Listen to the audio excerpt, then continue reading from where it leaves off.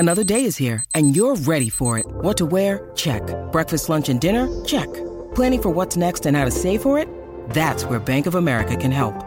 For your financial to-dos, Bank of America has experts ready to help get you closer to your goals. Get started at one of our local financial centers or 24/7 in our mobile banking app. Find a location near you at bankofamerica.com/talktous. What would you like the power to do? Mobile banking requires downloading the app and is only available for select devices. Message and data rates may apply. Bank of America N.A., member FDIC. When you need mealtime inspiration, it's worth shopping Kroger, where you'll find over 30,000 mouth-watering choices that excite your inner foodie. And no matter what tasty choice you make, you'll enjoy our everyday low prices, plus extra ways to save, like digital coupons worth over $600 each week. You can also save up to $1 off per gallon at the pump with fuel points. More savings and more inspiring flavors make shopping Kroger worth it every time. Kroger, fresh for everyone. Fuel restrictions apply. Splash, splash, splash. Apply a little splash. When your windshield's getting dirty, just apply a little splash. When your windshield's full of grime, bugs, dirt, and snow, just use a little splash and be safe on the road. Splash, splash, splash. Apply a little splash. When your windshield's getting dirty, just apply a little splash. See safely on the road when you apply a little splash. At Baker's, no matter where you order free pickup, you get the same great deals as you'd get in store. So you can save when you order during band practice, or at the dog park, or wherever. Start your cart with the Baker's app and save from wherever today. Baker's, fresh for everyone. $35 order minimum. Restrictions may apply. Subject to availability. Get more ways to save at the Buy 5 or More Save $1 each sale. Just buy 5 or more participating items and save $1 each with card. Baker's, fresh for everyone.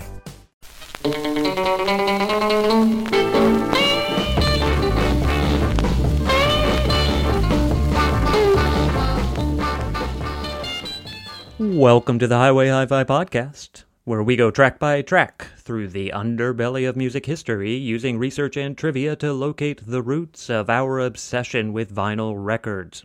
I'm Joe. And I'm Ryan. And congratulations, you have found the internet's finest podcast for music that needs to be soothed and calmed down by Mavis Staples. We're going to go ahead and start with a little bit of trivia.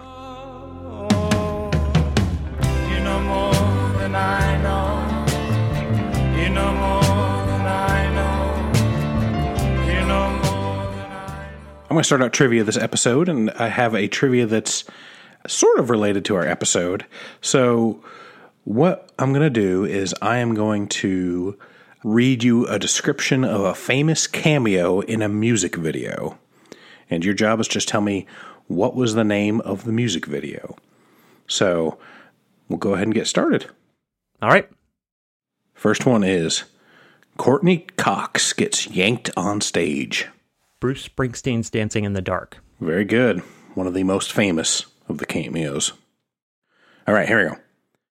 Chevy Chase blows on a much smaller man. Call Me Al by Paul Simon. Very good. All right. Third one. Bob and Dave instruct on how to be real rock stars. Yo La Tengo Autumn Sweater. Right band, wrong song. Sugar Cube. Sugar Cube. And that is possibly my favorite music video of all times. Young band, you're going to rock school. All right. You're on fire. Perfect so far.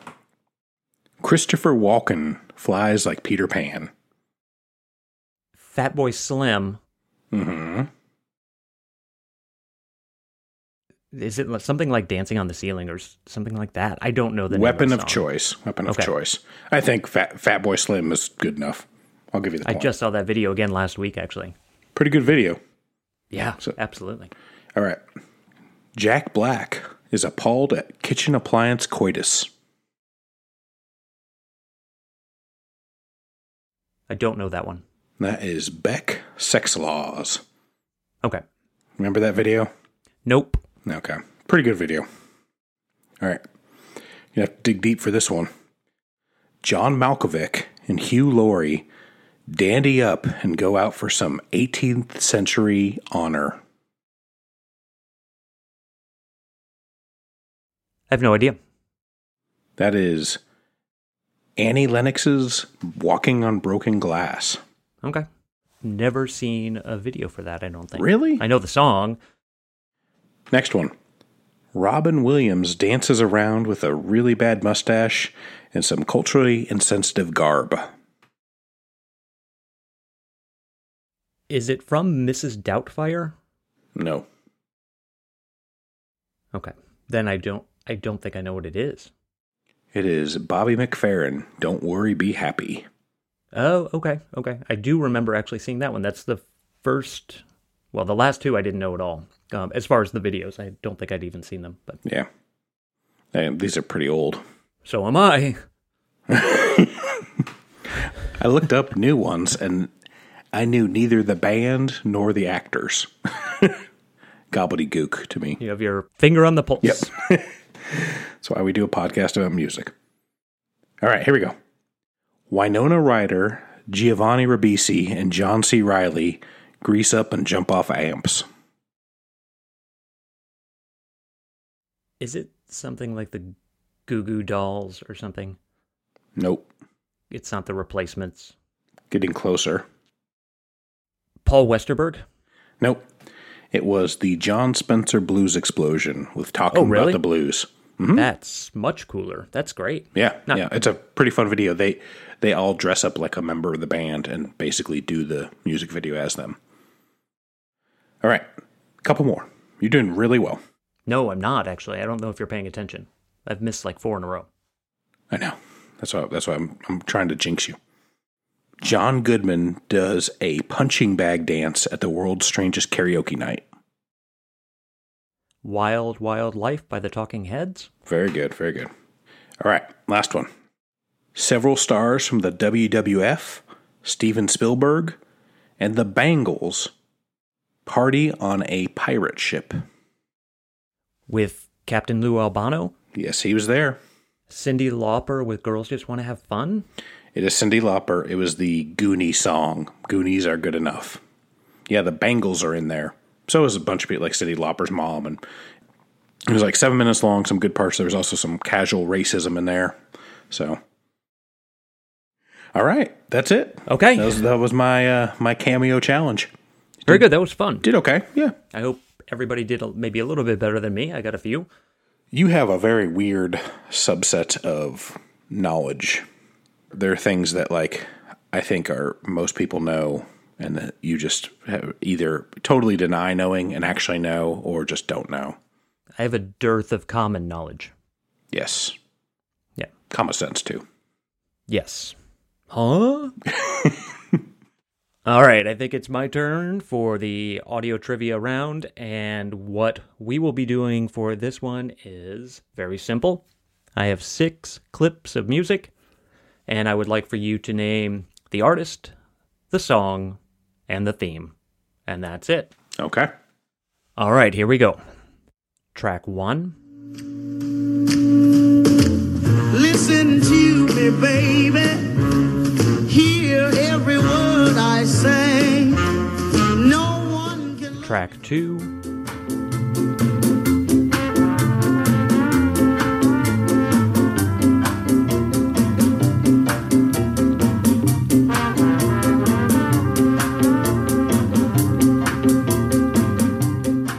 Track 3. The way that it is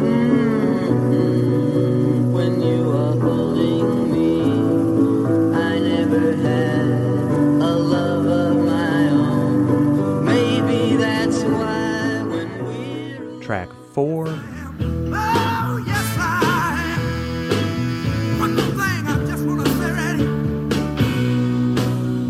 Track 5.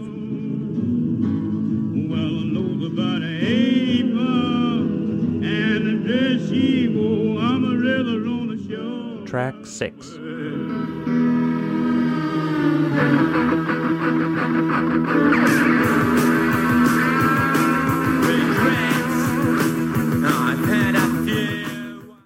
And we will be playing those again at the end of the show, so you get one more chance at the end, but how do you think you did?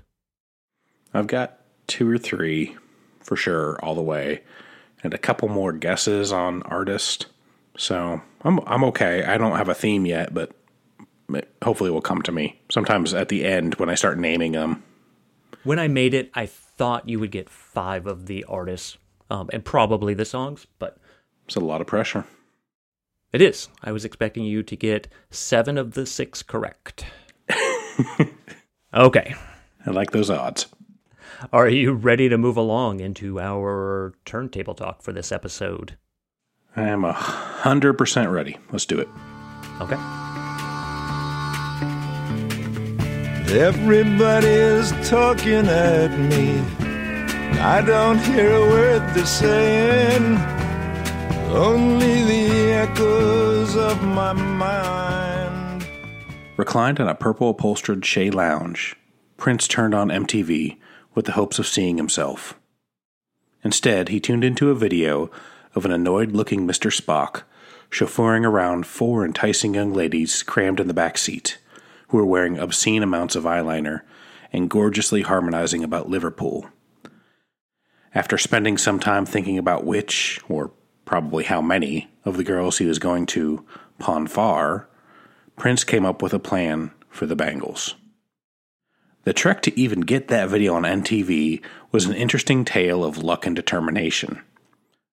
A girl group garage band focused on reinventing the sounds of the 60s spent years on the LA club circuit. Only one big label, Columbia Records, was interested at all. The A&R man who was thinking about signing them needed someone to vouch for them, so he dragged Bruce Springsteen to a show where they were playing at the Magic Mountain Amusement Park Amphitheater. Springsteen liked what he saw, which was enough cred for the label to sign them. The album was good, but rough around the edges. Without much national exposure, the band looked like it might not make it at all. For their second single, Going Down to Liverpool, Susanna Hoffs got an idea to ask Sir Leonard Mr. Spock Nimoy to make a cameo.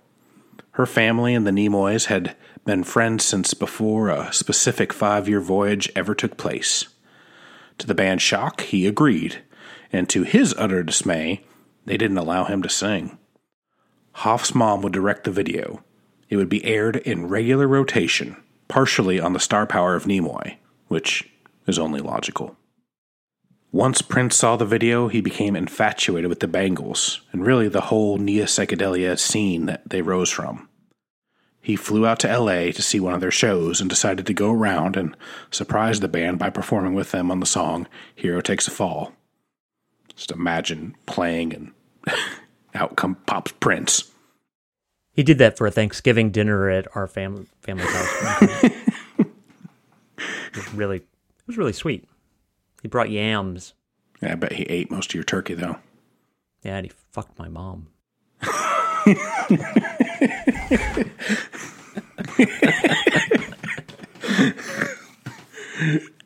The band barely knew who he was beyond When Doves Cry. Shortly after, he sent them a tape offering them to choose one of the 2 original songs that he had penned under the pseudonym Christopher. They chose the tune Manic Monday, which fit in perfectly with their own jangly sound.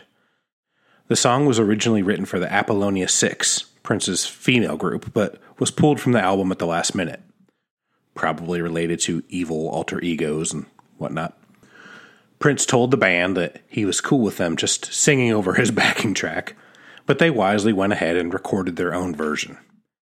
In January 1986, Manic Monday went to number 2, only behind the number 1 song in the country, Prince's Kiss.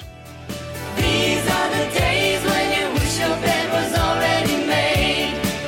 It's just another manic Monday. Wish it was Sunday. That's my fun day. I don't have to run day. It's just another manic. Springsteen's blessing, Nimoy's star power, and Prince's song were all integral factors in the Bangles making it big.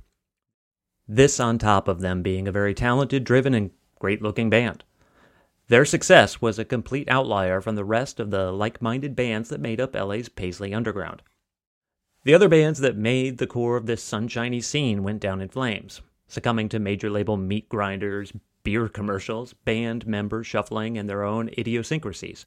but not before the Paisley Underground sound would resonate over all of independent music as a precursor for alt-country, jangle pop, shoegaze, freak folk, dream pop, garage revival, Britpop, and essentially every form of melodic alternative music to follow.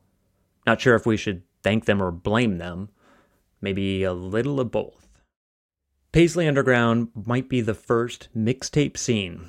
Not really a genre at all, but a collective of people who had similar tastes and influences who all happened to be in bands. The music was defined more by what it wasn't. Not punk, not singer-songwriter, not hard rock, not new romantic. It was entirely synthesized by openly combining parts of beloved sounds of the past into a fresh and forward-thinking way. The bands were composed of musicians who wore their hearts on their Technicolor Dreamcoat sleeves with regards to their love and devotion of 60s music. However, the sounds of the individual bands varied greatly, so it makes little sense to call it a true genre. More a scene that captured shared ideals and fashion sense. As Dream Syndicate main man Steve Wynn aptly put it, we had enough in common with each other and almost nothing in common with anybody else. The closest comparison might be the Laurel Canyon scene of the late 60s and early 70s. Another loose association of musicians who all happened to live nearby in a mountainous neighborhood in the Hollywood Hills and who spent time living together, playing together, sleeping together, and getting wasted together. A creative epicenter without rules or formal hierarchy. An artificially idyllic world where you could stroll down Main Street to a country store to see Frank Zappa and Neil Young playing checkers and chewing on blades of hay. Cass Elliot, David Crosby, and Jackson Browne collecting lightning bugs in jars. Joni Mitchell and Jim Morrison dressed in overalls and fixing an old motorbike with spoons and belts. Dusty Springfield is whittling away at a spoon for Brian Wilson so he could eat his oatmeal. Don Van Vliet playing harmonica and feeding moldy bread to dead pigeons. The fancy A&R men driving by and catcalling musicians to jump in their Cadillac, make a record, and get famous, kid. And of course, the generals and military-industrial complex leaders watching on satellite from afar as their children turn the brains of our nation's youth to mush. Down the hill, the Paisley Underground was also centered around Los Angeles, a decade later from about 1981 to 1985. It involved a wave of kids who became tired of the punk scene, which had become what it initially railed against: stagnant music that was too concerned with maintaining status quo uniformity as the kids were getting too violent. Scores of kids who initially fallen in love with the thrill and DIY mindset of punk grew bored and felt disenfranchised and left behind. Many of the Paisley Undergroundlings describe themselves as bad punks, making music just for the sake of belonging rather than for the sake of the songs. Paisley Underground was the spirit of punk, but with a more expansive sound. They started looking inward and backward to the more gentle and pretty sounds of the 60s. But this wasn't a neo-hippie movement with romanticized political ideas and stereotypical retro wear.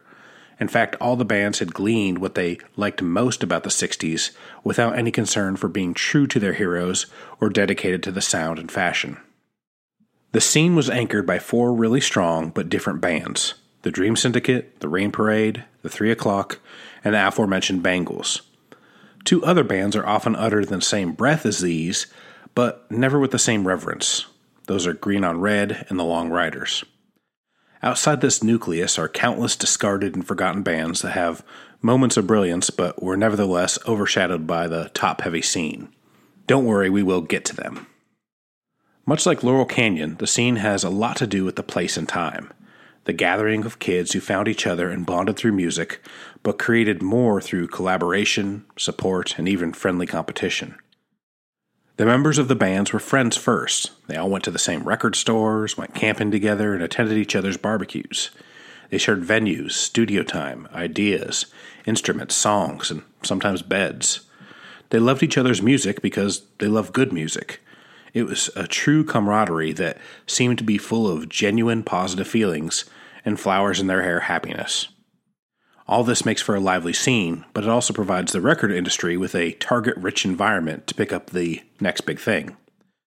And in the end, this descent of big money along with the natural evolution of musicians, would end up killing this jangly utopian dream. The history of the Paisley Underground is difficult to untangle. Some of the early connective tissue seems to lie in two main short-lived lost groups, the Unconscious and the Suspects. The Unconscious was a band that had both Susanna Hoffs and David Roback, who grew up just a few blocks from each other in Brentwood. Hoffs and Roback were a couple who, along with bass-playing brother Stephen Roback, started a band inspired by the Sex Pistols, Patti Smith, and Elvis Costello. The couple broke up and the band shortly followed suit. And the split set into motion both the Bangles and the Rain Parade while providing an important link between these two seminal bands. 400 miles north, the UC Davis College radio station, KDVS, was turning out to be a breeding ground for cult bands.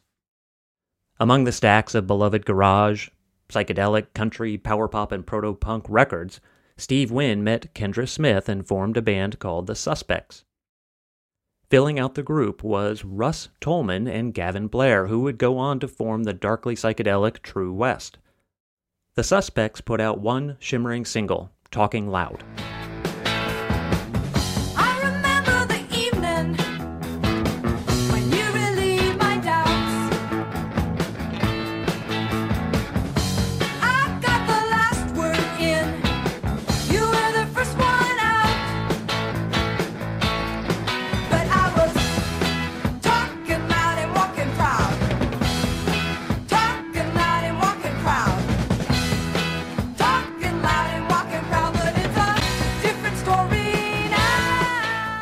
That band didn't last long, and Wynn moved on to form 15 Minutes, as in Warhol's 15 Minutes, with another UC Davis DJ, Scott Miller, who was in Alternative Learning and would be in Game Theory shortly after that. Guy Kaiser, frontman for the art punk band Thin White Rope, was also spinning records at the time. Keeping up with all of this is going to require a string theory crazy wall. Get some yarn. Needless to say, band swapping was a common practice. The scene was basically a key party. Wynn headed down to LA, as did several of the other Davis bands. At the same time, a kid named Michael Quercio was working on a new sound that was pure bright psychedelia, but played at a furious punk speed. His band was called Salvation Army. Until the real Salvation Army, Goons, didn't care for the infringement, so he would change his band name to The Before 3 O'Clock, and eventually just 3 O'Clock. At the same time, Dan Stewart relocated to Los Angeles from Tucson, bringing his desert fried garage psych outfit, The Surfers, with him. They changed their name to Green on Red at the suggestion of then booking agent Belinda Carlisle, as there already was a surf punk band imaginatively called The Surfers. Finally, there was a Kentuckian, Sid Griffin, who had been playing in punk and garage bands, making a name for himself on the live scene with a band called The Unclaimed. As that band went by the wayside, he met guitarist Stephen McCarthy, who allowed him to embrace his love of cosmic country heroes, particularly the Byrds and all the eggs that fell out of that nest, Graham Parsons, Gene Clark, and Clarence White. They rebranded themselves as the Long Riders.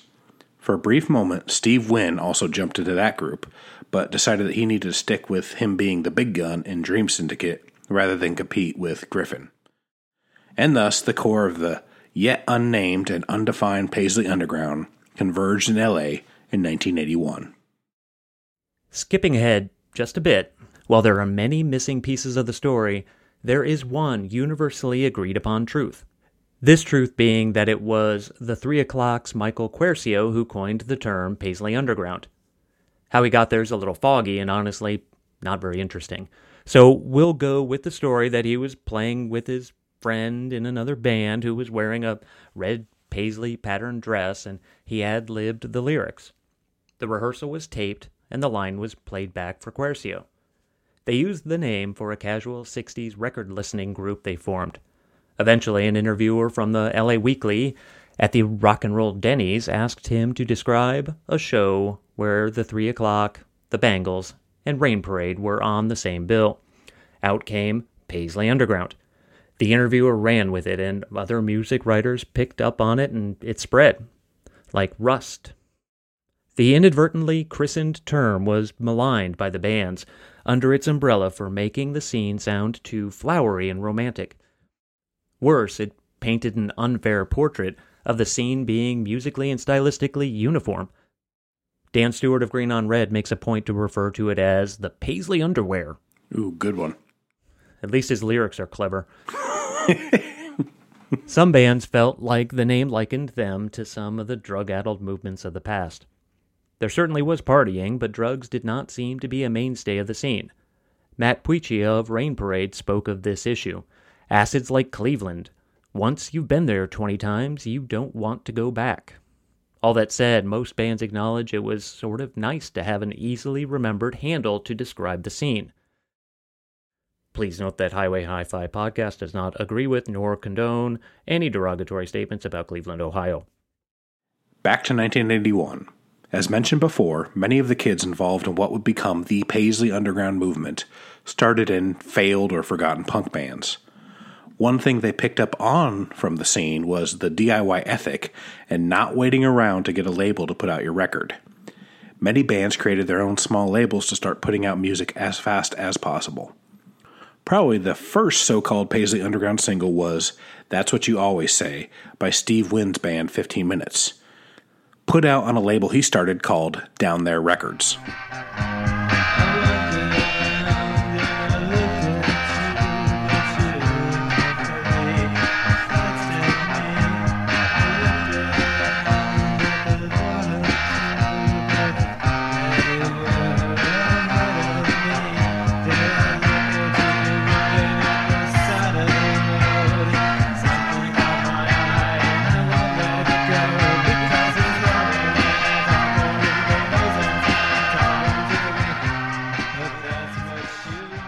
The song would later be re-recorded in 1982 for the Essential album Days of Wine and Roses by Dream Syndicate.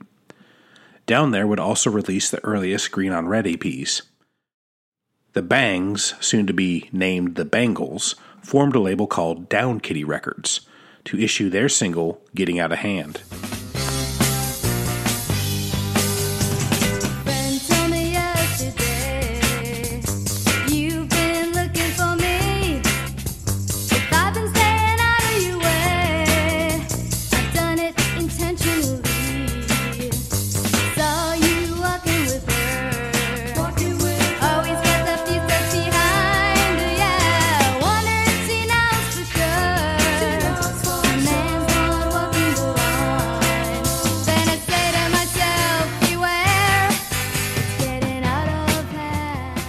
Frontier Records, mostly a punk label, also put out the first Salvation Army LP and the Long Riders' first records.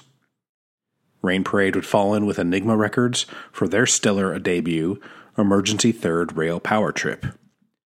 Each band would have a successful indie album by 1984. As the band started putting out records and playing out, they became more and more friendly. A legendary 1982 4th of July camping trip to Catalina Island by members of the Core 4 groups seemed to be a springboard for the movement. Also, regular Sunday evening barbecues at the Green on Red House in East Hollywood would be time for the bands to bask in the SoCal sun, talk, drink, and play records. And just as with Laurel Canyon, many of the band members lived together or around each other. Sid Griffin remembers sharing a house with some of the Bangles, saying that he lived just blocks away from Steve Wynn, Exene Cervenka and John Doe of X, Dwight Yoakam, John Silva, who would later manage Nirvana, and a weirdo cartoonist named Matt Groening. Every interview with people involved makes these times seem like the salad days of life. Peter Case from the Plimsolls described it as like your parents go away for the weekend, except they're gone the whole year. Perhaps the most telling evidence of this overall unity is the records themselves. In the short lifespan of the movement, there are numerous instances of guesting on friends' records and several full-on Paisley supergroup albums. They are lasting artifacts of the amazingly harmonious nature and, honestly, some of the best music of the era. The most famous of these was the Rainy Day LP, a group dreamt up by David Roebuck after one of the barbecues featuring members of that core four. The album was entirely made up of covers, mostly deep cuts, of the bands worshipped by these record-collecting friends. The Beach Boys, Big Star, Byrds, Bob Dylan, possibly by way of Nico or Fairport Convention, Hendrix, Velvet Underground, and The Who. The result is stellar and gorgeous, full of classics that embody the spirit of the bands. Here's Kendra Smith singing Buffalo Springfield's Flying on the Ground is Wrong. Is my world not falling down? I'm in pieces on the ground and my eyes aren't open and I'm standing on my knees.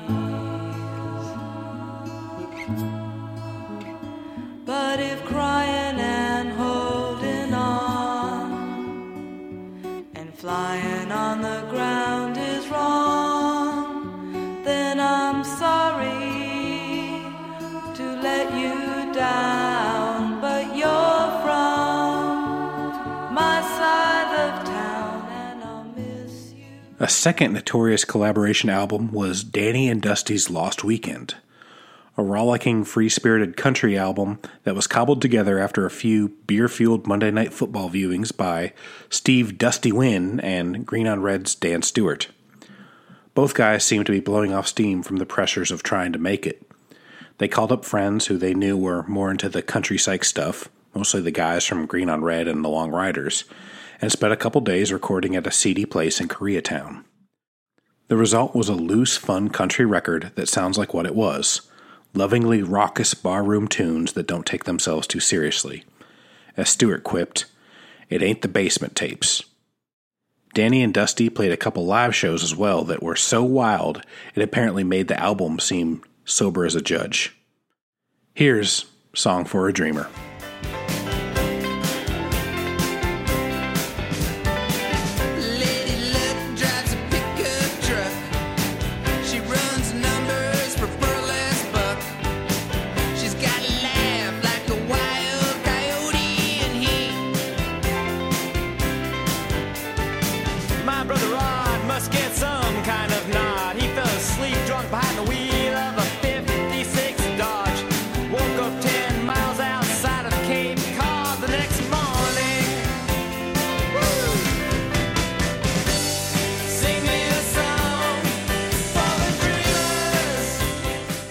And a much lesser-known album, partially because it landed in 1988 at the tail end of the movement, was Chris Kakavas and the Junkyard Love. Kakavas had played keyboards in Green on Red, but had separated to make his own way.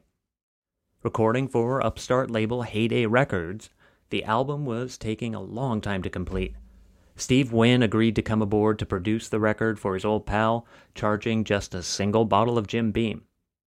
The album featured members of Green on Red, Opal, Rain Parade, and the Long Riders, and is simply amazing, raw, driving music that sounds like an upset Neil Young and Crazy Horse conducting their toy trains into head-on collisions. When I said goodbye, I didn't mean that. I didn't mean that. I had too much to think, and now it's going to my head.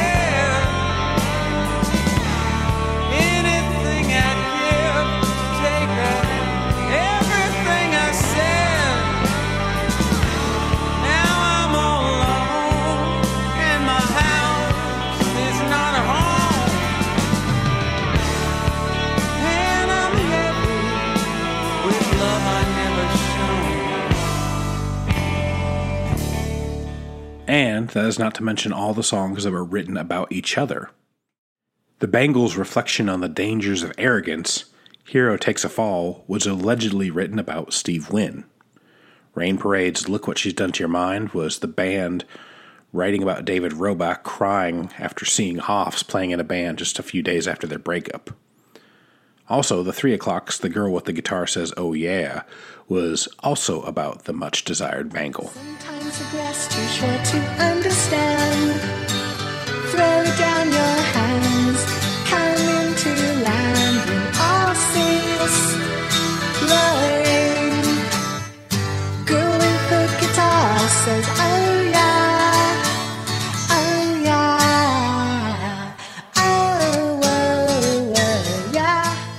Beyond just loving life and apparently loving each other, the bands were working hard and people started taking notice. When Dream Syndicate released their debut LP, it garnered critical acclaim. Far from being derivative, nothing had ever sounded quite like it, and it immediately caught the attention of music journalists, indie magazines, and fanzines like Bucket Full of Brains.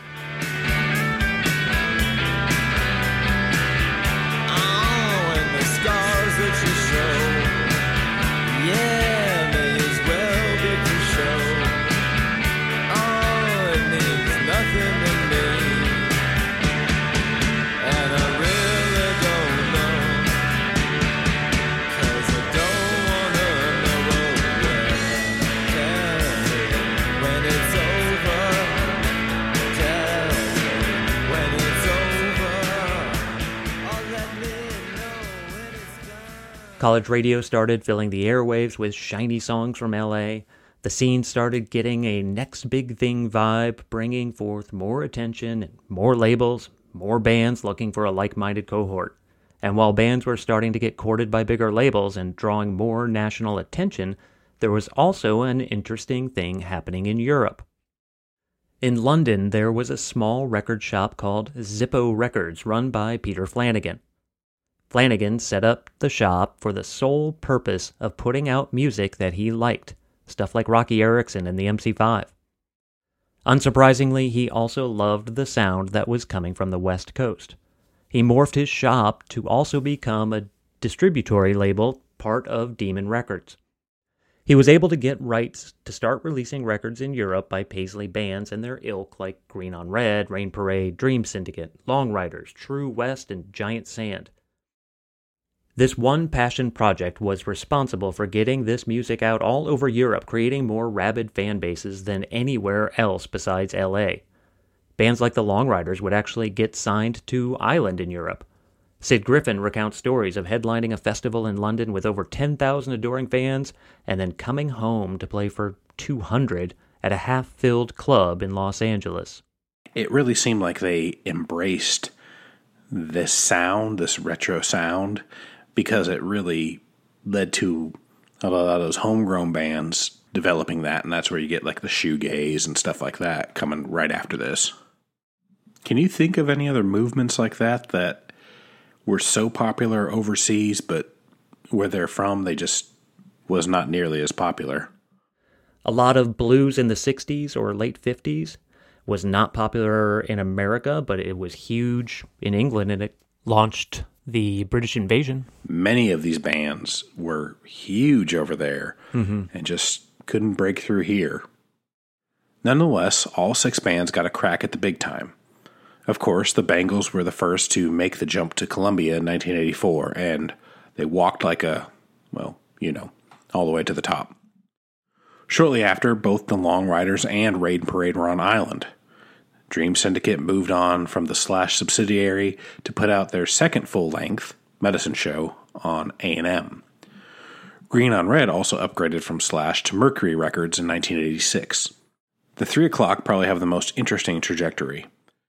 Moving from Frontier, they signed with IRS and even started getting some airplay on MTV with their song, Her Head's Revolving, not a cover of a Rick James tribute song for Linda Blair.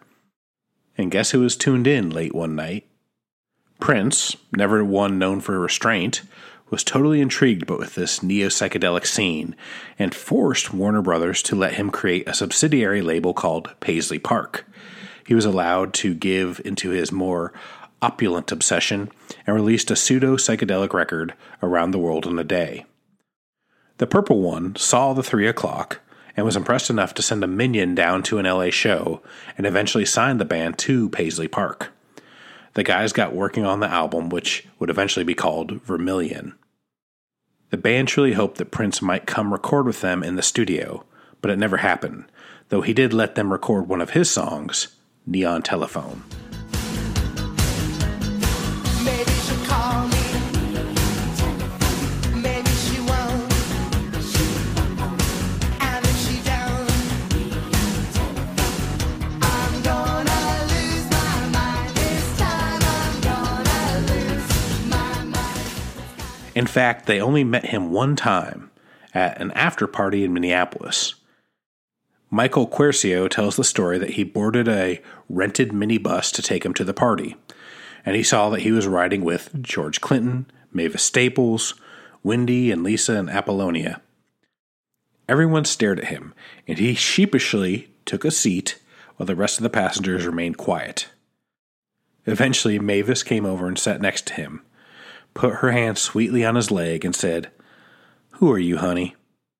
Soon after, Prince seemed to move his attentions to less swirly aesthetics, and his interest in the Paisley Underground was gone as quick as it came. Sadly, the small amounts of success on major labels really didn't match up with the talent or the reputations of the bands. Eventually, the bands were more on the road, and the cooperative and passionate spirits dissipated. Each of the bands saw their friends, the Bangles, and their hairstyles getting bigger than life.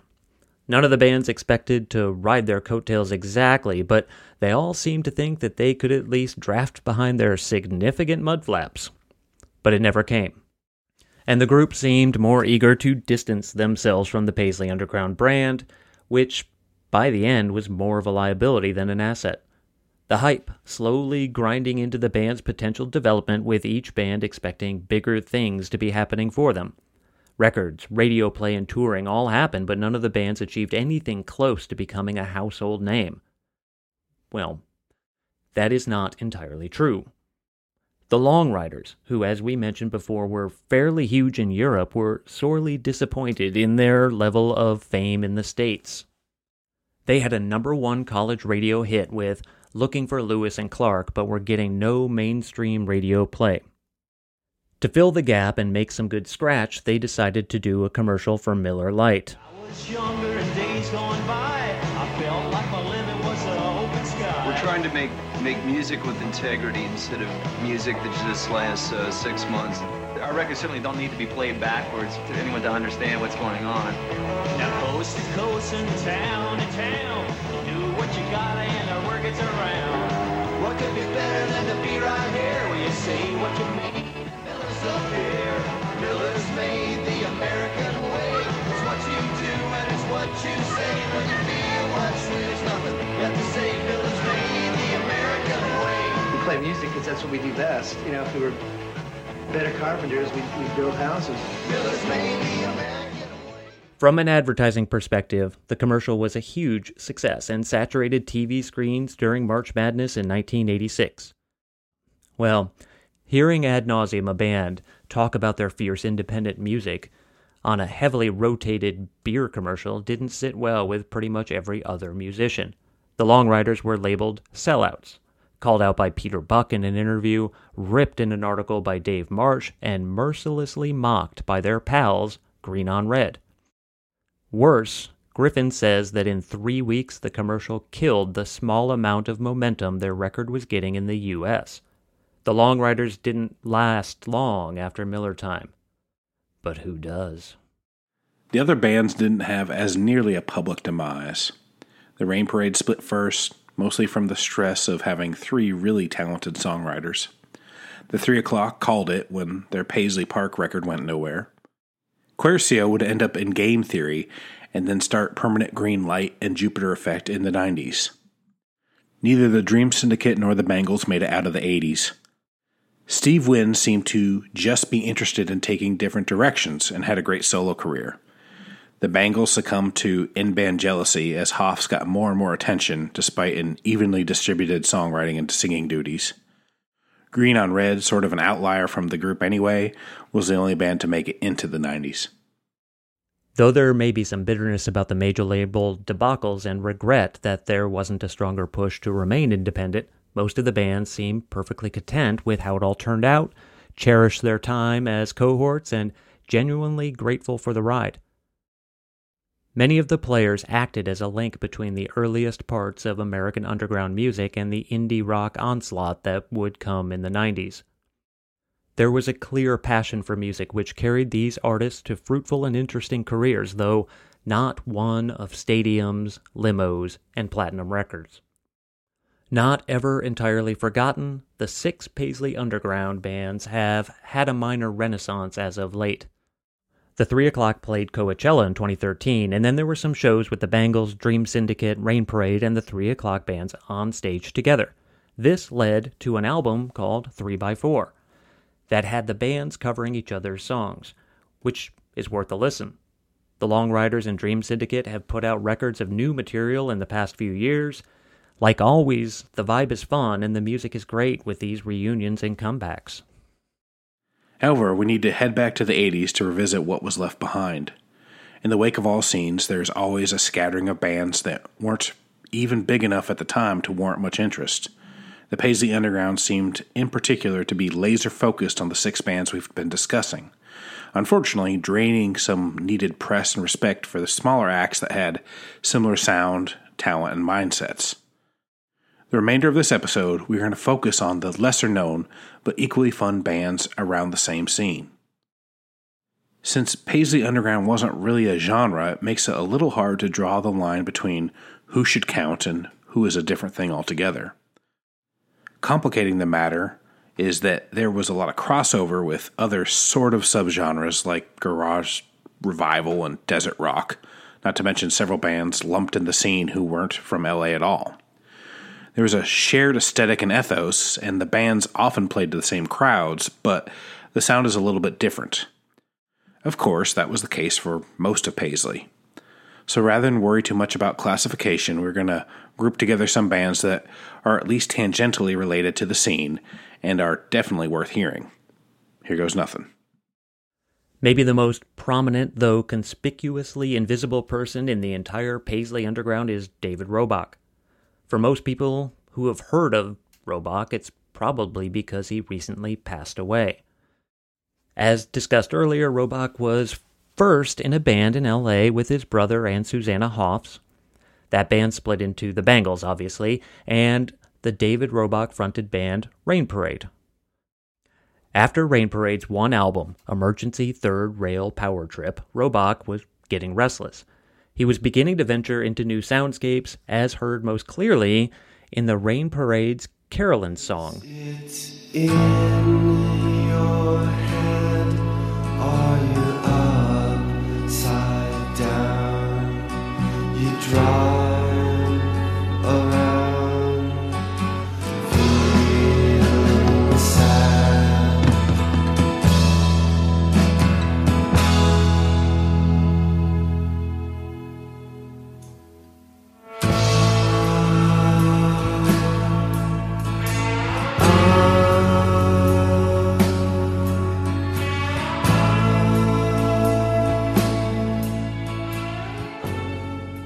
This sound would end up being an early prototype of the Mazzy Star sound. Rain Parade continued on, but Roebuck wanted to move to a different sound, and he ended up putting together the Rainy Day album. Roebuck's music on the Rainy Day record was becoming more ethereal and confident. His music had combinations of surf, psych, country, and was also showing signs of an almost film noir quality. The most valuable thing this band did was to introduce Roebuck and Kendra Smith. The two realized that they worked together really well, as heard most clearly on the cover of Big Star's Holocaust. You look in your eyes, say you realize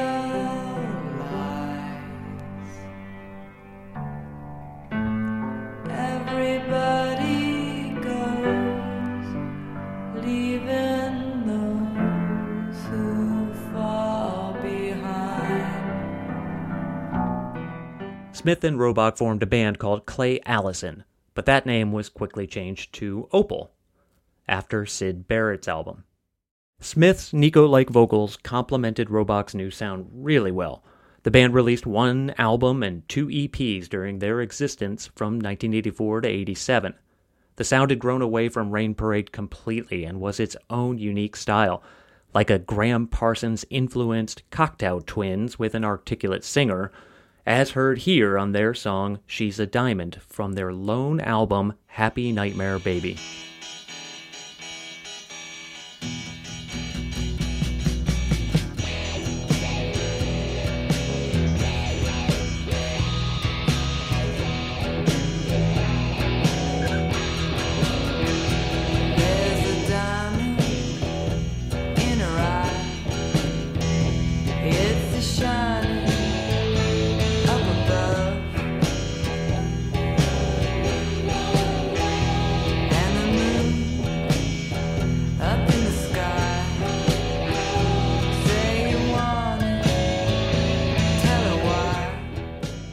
During the middle of a European tour with Jesus and Mary Chain, Smith abruptly quit the band.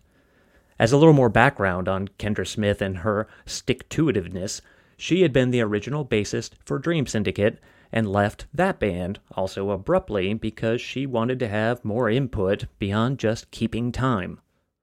Dream Syndicate was Steve Wynn's vision, and though Smith loves the band even still and the music, it was time for her to do more. Smith exited Opal because the aesthetic that she and Robach shared had veered in completely different directions, and Smith, yet again, left a band while it was at a breakout stage. She said later that this was intentional, that she wanted to leave while the music was at its most vital, and not wait too long for that magic to be lost and degraded. Smith released a couple of solo albums and retreated into the woods, literally, where she quietly spent the next couple decades living off the land completely. When Smith left Opal, Robach finished the tour using backup singer Hope Sandoval in her place. After the tour, the band's name was changed to Mazzy Star, and I think we all know how that ended. We were talking earlier about the string theory, crazy wall, conspiracy with all the lines between people. Yeah. I think you could make a case that all the lines, or at least a lot of them, pointed to Robach. He really was all over the place. Yeah, he is Kevin Spacey in Seven. Or he is Kaiser Sose, but still Kevin Spacey. In 1983, about 90 miles north of Davis in Chico, California, a three-piece band formed that matched Jangle for Jangle, the light psychedelics of the Paisley sound that was taking shape just south.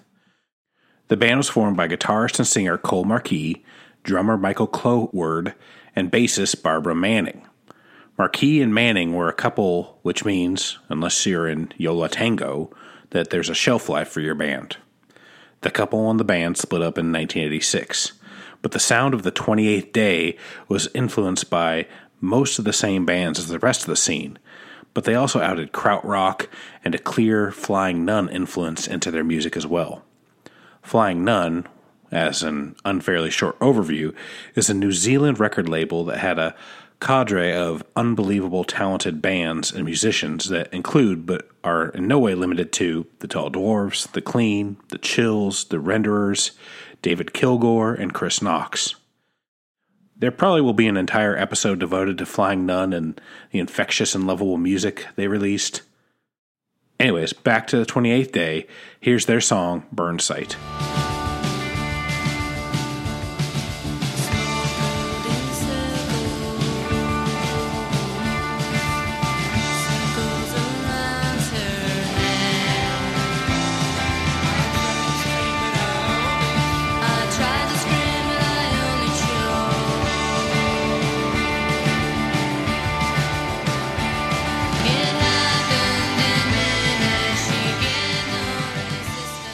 Most of the band's material was neither sung nor written by Manning, as that song was, but I can't keep myself from playing Barbara Manning songs at any time and every opportunity. Manning continued on playing in the early indie groups World of Pooh and then the SF Seals, as well as releasing wonderful solo albums. If you're unfamiliar with her music, you owe it to yourself to rectify that immediately. 28th Day wasn't immune to Paisley incest, having their self-titled EP from '85 produced by True West Russ Tolman. In later years, Manning would work with Paisley Underground outlier Pat Thomas, who produced a lot of the Paisley albums and has been essential in having reissues available from many of the bands. LA's The Plimsouls were a band that had the sound before there was even a scene. Peter Case, who'd previously been in the new wave band The Nerves, left that band and formed The Plimsouls in 1978. They released their first EP in 1980 and albums in 81 and 83 before breaking up. In 83, they had a minor hit single with the effervescently brilliant Million Miles Away, which was featured on the Valley Girl soundtrack.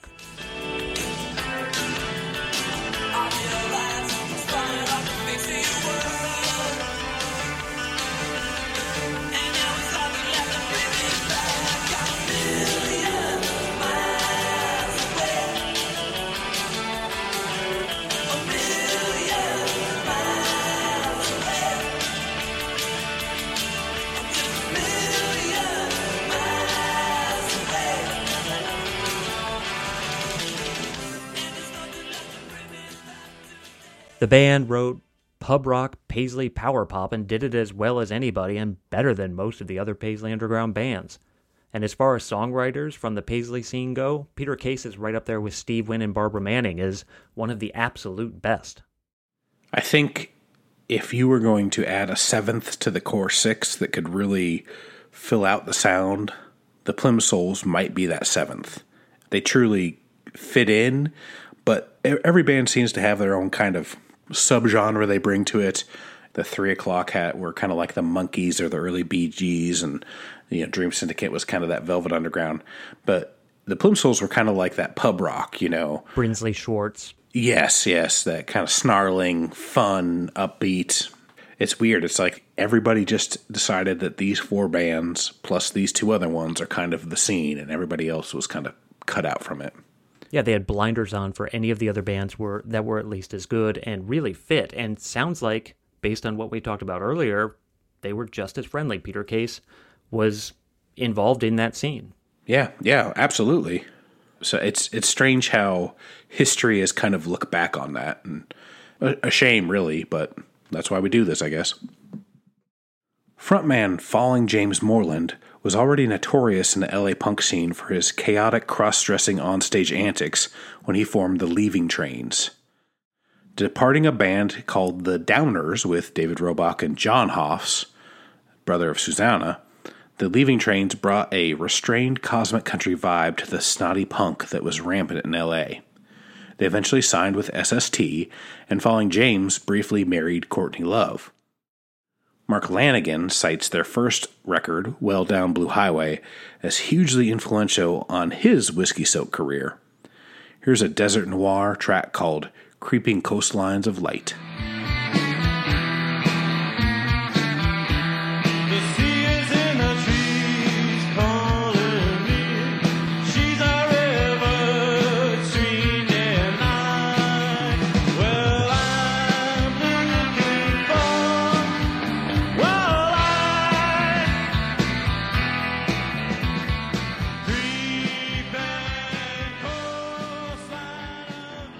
The prime movers hailed from Sierra Madre and brought a post-punk edge with them as they got fairly big on the LA scene. They so impressed former Fairpoint conventioner Ian Matthews that he signed them to Island while they were scooping up Paisley bands, toured the UK supporting Big Country, and had a handful of releases before Island let them go as quick as they were signed. A bit tired of the label shuffling, the core of the group put itself in what was called a self-induced musical witness protection program, and ended up forming the most famous of all the Led Zeppelin reggae groups as fronted by an Elvis impersonator, Dread Zeppelin. Here's an early cut called Museum.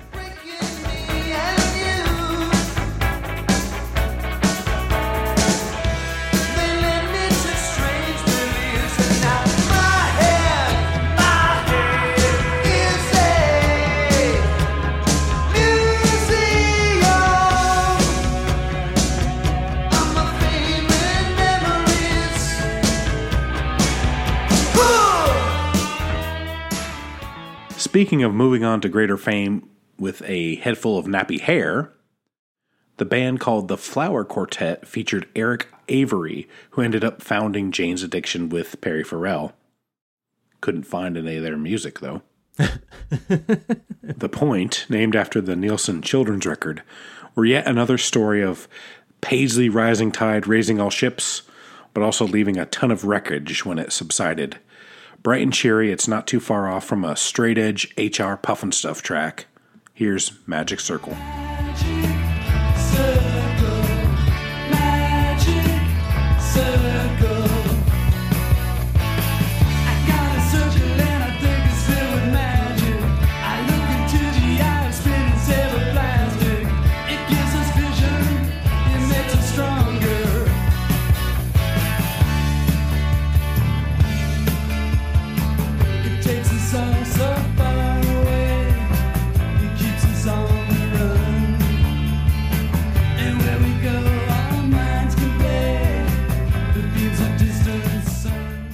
Far trippier than many of their peers, The Eyes of Mine released a single LP called Tales of the Turquoise Umbrella. Clearly someone spent too much time watching Yellow Submarine. Here's Dream Life.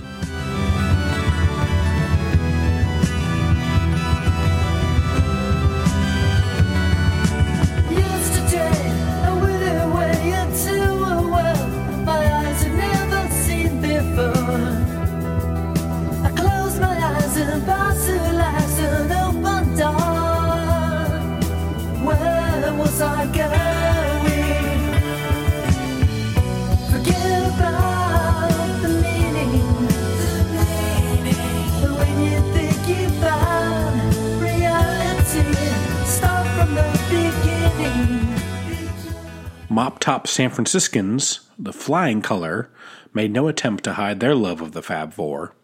I guess no one did back then. Formed by Hector Penalosa, who previously was the bass player in the cult Mexican Ramones band The Zeros, the sound has that fantastically timeless jangle and crystal clear harmony. This was their 1985 single, Dear Friend.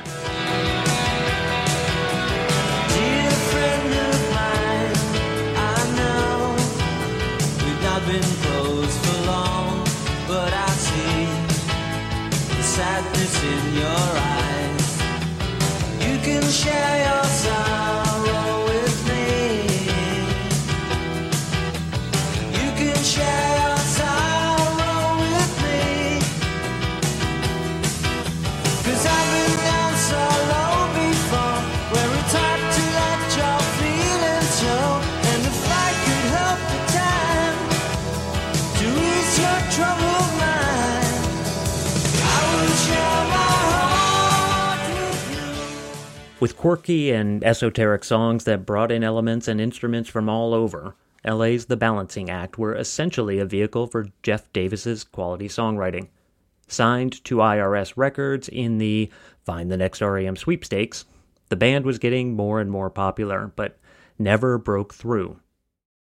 Here's a pleasantly unfunky version of Funkadelics' Can You Get to That from their final album. I once had a life, or rather, life had me. I was one among many, or at least I seemed to be. Well, I read an old quotation in a book just yesterday. Said you're gonna reap just what you sow. The debts you make, you're gonna have to pay. Can you get to that? Can you get? We've already talked a few times about the importance that Davis, California had on the Paisley scene. The Davis scene was a bit more infatuated with the darker, grittier aspects of the 60s. Think Velvets more than the Monkees. Other than Steve Wynn, Russ Tolman's True West is a true flag bearer from the city. True West was formed after the Suspects parted ways. Their strength lies in the guitar work of Tolman and Richard McGrath, backing the rugged, Syd Barrett-esque impassioned pleas of singer Gavin Blair. After reaching some notoriety with their debut single Lucifer Sam, which we'll hear in a moment, their first EP, co-produced by Wynn, caught the attention of Tom Verlaine, who had them record demos for EMI.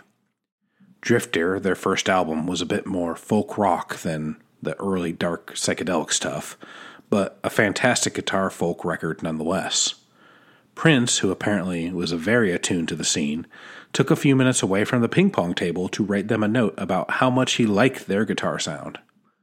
Like many of the Paisley Underground bands, they were beloved in Europe as part of what was dubbed the American Invasion. This didn't translate to success in the States, and despite opening for REM on the Fables of Reconstruction tour and several brushes with major labels, the band broke up in 1985. Here is this spectacular Hollywood Holiday from the debut EP.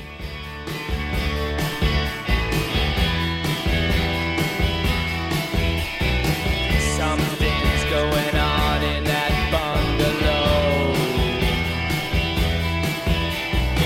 Palm trees should be swaying outside.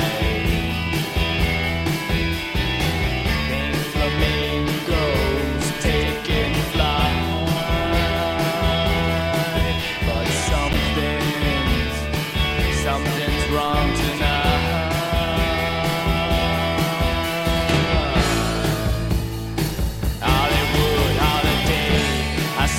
once before, and I'll say it again. Yes, I said it all before. I don't want this night to... Coiled so tight, seemingly constantly ready to snap, Davis's Thin White Rope was one of the weirdest and darkest bands in the scene. Led by the surreal and angular singing of Guy Kaiser and a twin chainsaw guitar attack that harkens back to television, Thin White Rope straddled the line between Paisley and desert rock.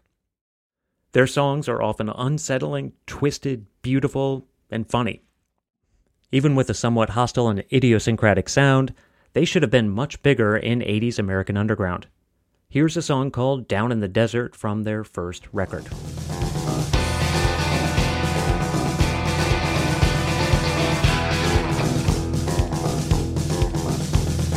Carl went south and walked out on his hometown. He said it was nowhere. He'd find a new job and stay there. Carl went south like he'd fade if he stayed here. It scared him. He felt claustrophobic and needed some air.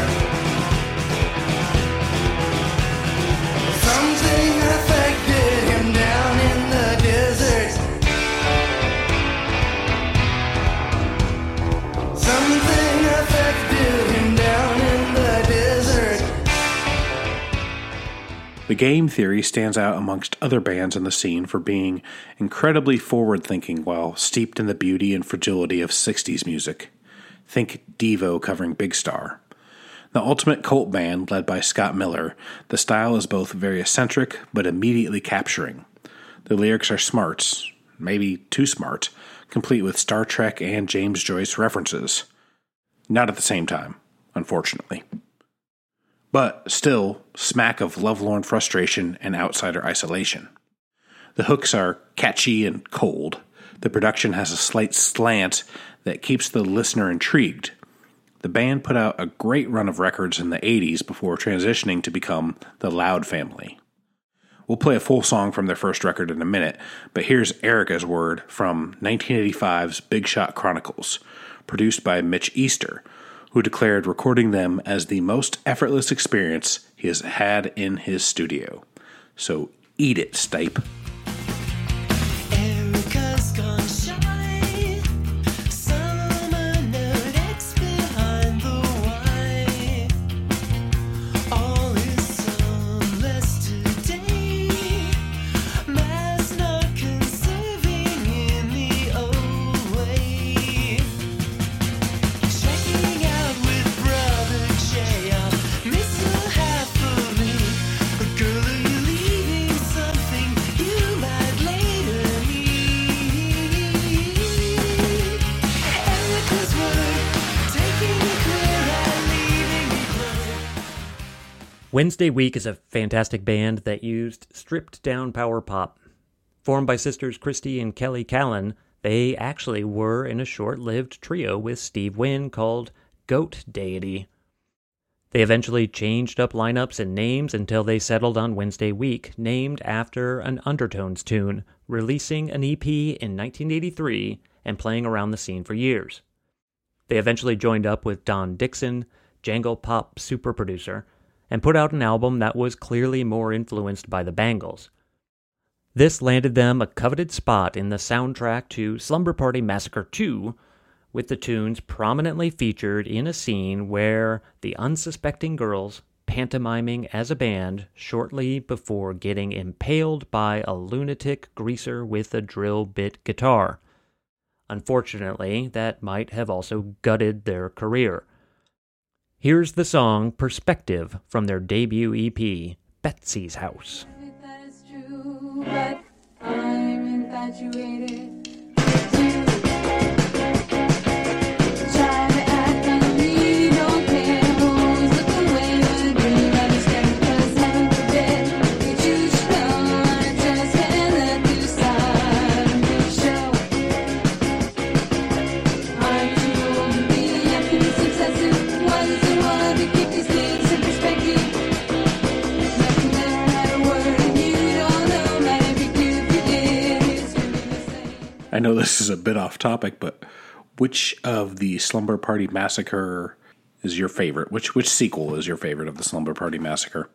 Oh, I can't use the original because the original I like quite a bit. I would say 4. Yeah. Slumber Party Massacre 4, Picnic Night in the Graveyard. You think they'd just stop having slumber parties, you know? The one virgin who survives just keeps having all these whores over and they keep getting killed. The Popolopes, what a dumb name, came along at the end of the scene. Drawing on the quirky rhythms and free-form guitar wailings that put the Davis scene on the map, they never managed to find much success, probably because of their dumb name. But they did have a couple solid records produced by Russ Tolman. Here's Southern Mind from their first record, An Adder's Tale.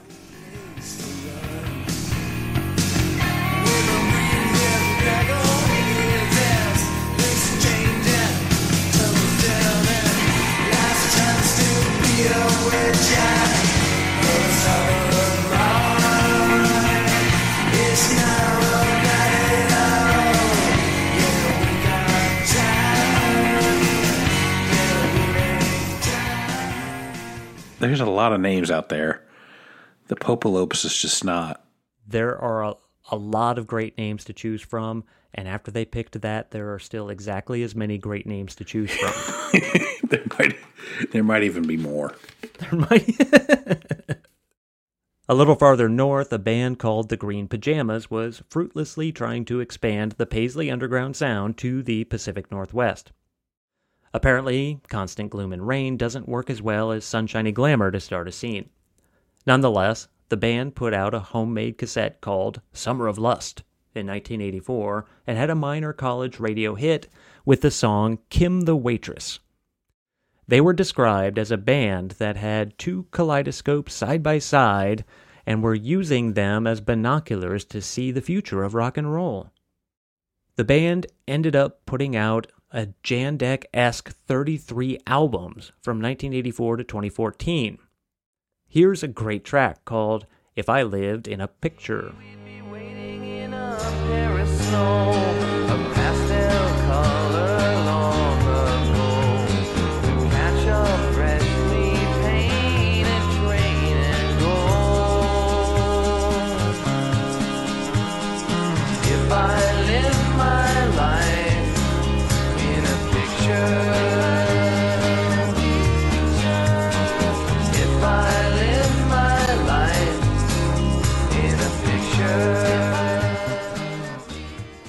Records. And I haven't heard of a single one of them. Not that I've heard of every record, but they put out 33. You'd think just the percentage-wise? Yeah, I worked in a few record stores. You would think I would have seen one of them. Nope. Though the band Naked Prey hails from Tucson, they often get lumped in with the Paisley scene. The band's founders were Van Christian and David Seeger, formerly of Green on Red and Giant Sand, respectively. Their dark country rock stylings with psychedelic freak-out guitar burst would become a major part of the desert rock sound that came out of Arizona around that time. Their first record was produced by Dan Stewart and released on Winds Down There label, before they started releasing stuff on Frontier and Zippo. Their greatest side note is that the track, The Story Never Ends, from the 1984 debut, was used on an episode of Miami Vice. The perfect soundtrack for Crockett and Tubbs needing to crack a case by visiting a sex bar. A different sort of Paisley Underground, if you know what I mean. If I really had you, I no longer would roam.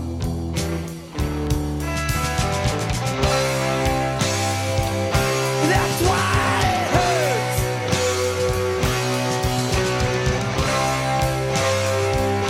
That's why it hurts. It's raining down deep in my soul.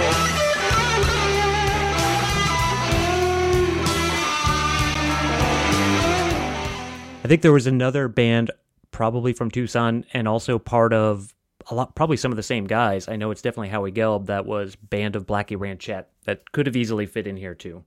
The Tucson scene, I think, gets linked up with Paisley Underground a lot because that Zippo record store / label in the UK kind of put them together. And Green on Red. They kind of were forced together because that Zippo released them kind of at the same time. Same kids liked them, and so Tucson and LA kind of got paired together with that. It really is, I think, kind of its own sound, but you can see why there was a comparison. Yeah. That Tucson sound sort of morphed into Calexico. Changing gears a bit, we have to talk about the garage revival that was taking place concurrently with the Paisley Underground. Emerging from the punk scenes, tons of bands who loved the primitive grind of the lost 60s garage bands started forming up and playing around LA, along with a bunch of more flowery-sounding Paisley groups. Indeed, this scene is expansive and probably worth its own turntable talk, especially centered around the Bomp, Moxie, and Dionysus record labels. We simply can't talk about all the great non-LA bands like the Chesterfield Kings, Gravedigger 5, the Morlocks, Lost Patrol, the Fuzztones, and the Things. We're going to hit a few of our favorites that definitely were around the scene. Firstly, we'd be remiss to not speak of the Pandoras, an amazing all-female mod revivalist band with a career that's littered with drama, band splits, 2 versions of the band, public arguments, and most importantly, fantastic organ-driven tunes. Both versions of the band would have minor success. Sadly, the lead singer of one of them, Paula Pierce, died of an aneurysm in '91, ending the band's rollicking journey. Here's the title track from their 1984 LP, It's About Time.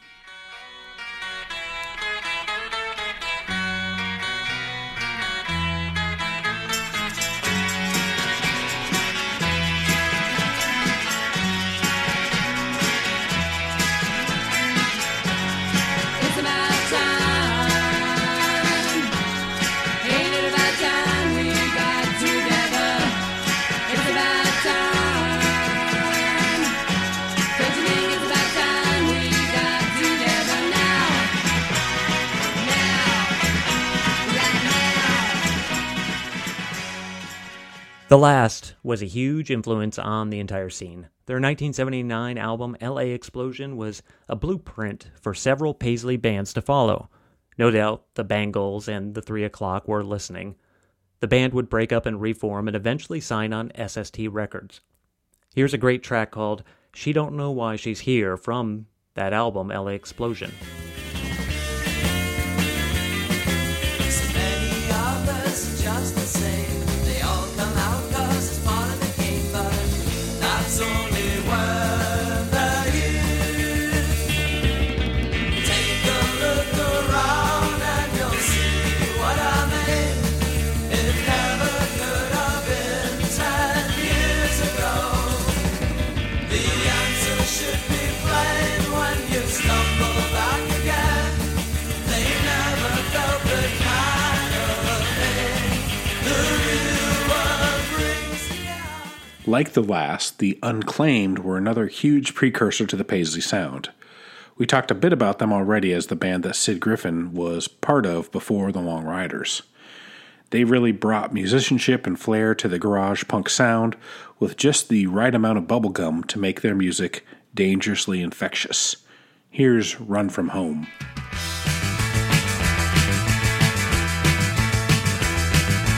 You're always telling me that you want me around, but every time we're out, you're not to be found. If your concern was genuine, you wouldn't have left me alone. I only become unnecessary when I get you home. You're gonna run from home. I always hope that you bring me to me. The Telltale Hearts were a San Diego band that sounds like someone buried the seeds under the floorboards, and this is what grew out. You tell it. All your friends are not your man. Yeah, you cheat on me, baby. Oh, empty as you can. But every time I send you on, you call me up on telephone, so I know you'll come crawling back to me, man.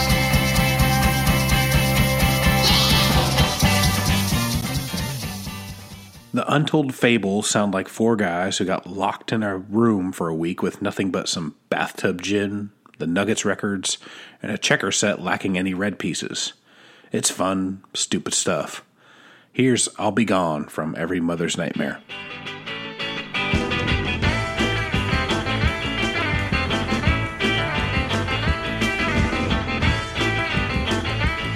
Oh, I just can't keep going on. And now I'm always on the run. Now I'm trying not to show it. Oh, baby, don't you know it? Soon I will be gone. I'll be gone, gone, gone. Whoa, baby, I'll be gone. The Marshmallow Overcoat, beside having the best neo-psychedelic band name one could possibly imagine, Take Note, Popadopes, burst out of Tucson with Farfisa organs and Rickenbackers and a singer who I think sounds like Ian Curtis doing his best Bobby Boris Pickett impression. They got pretty big on the college radio circuit and eventually got some airplay on 120 Minutes. Here's Suddenly Sunday.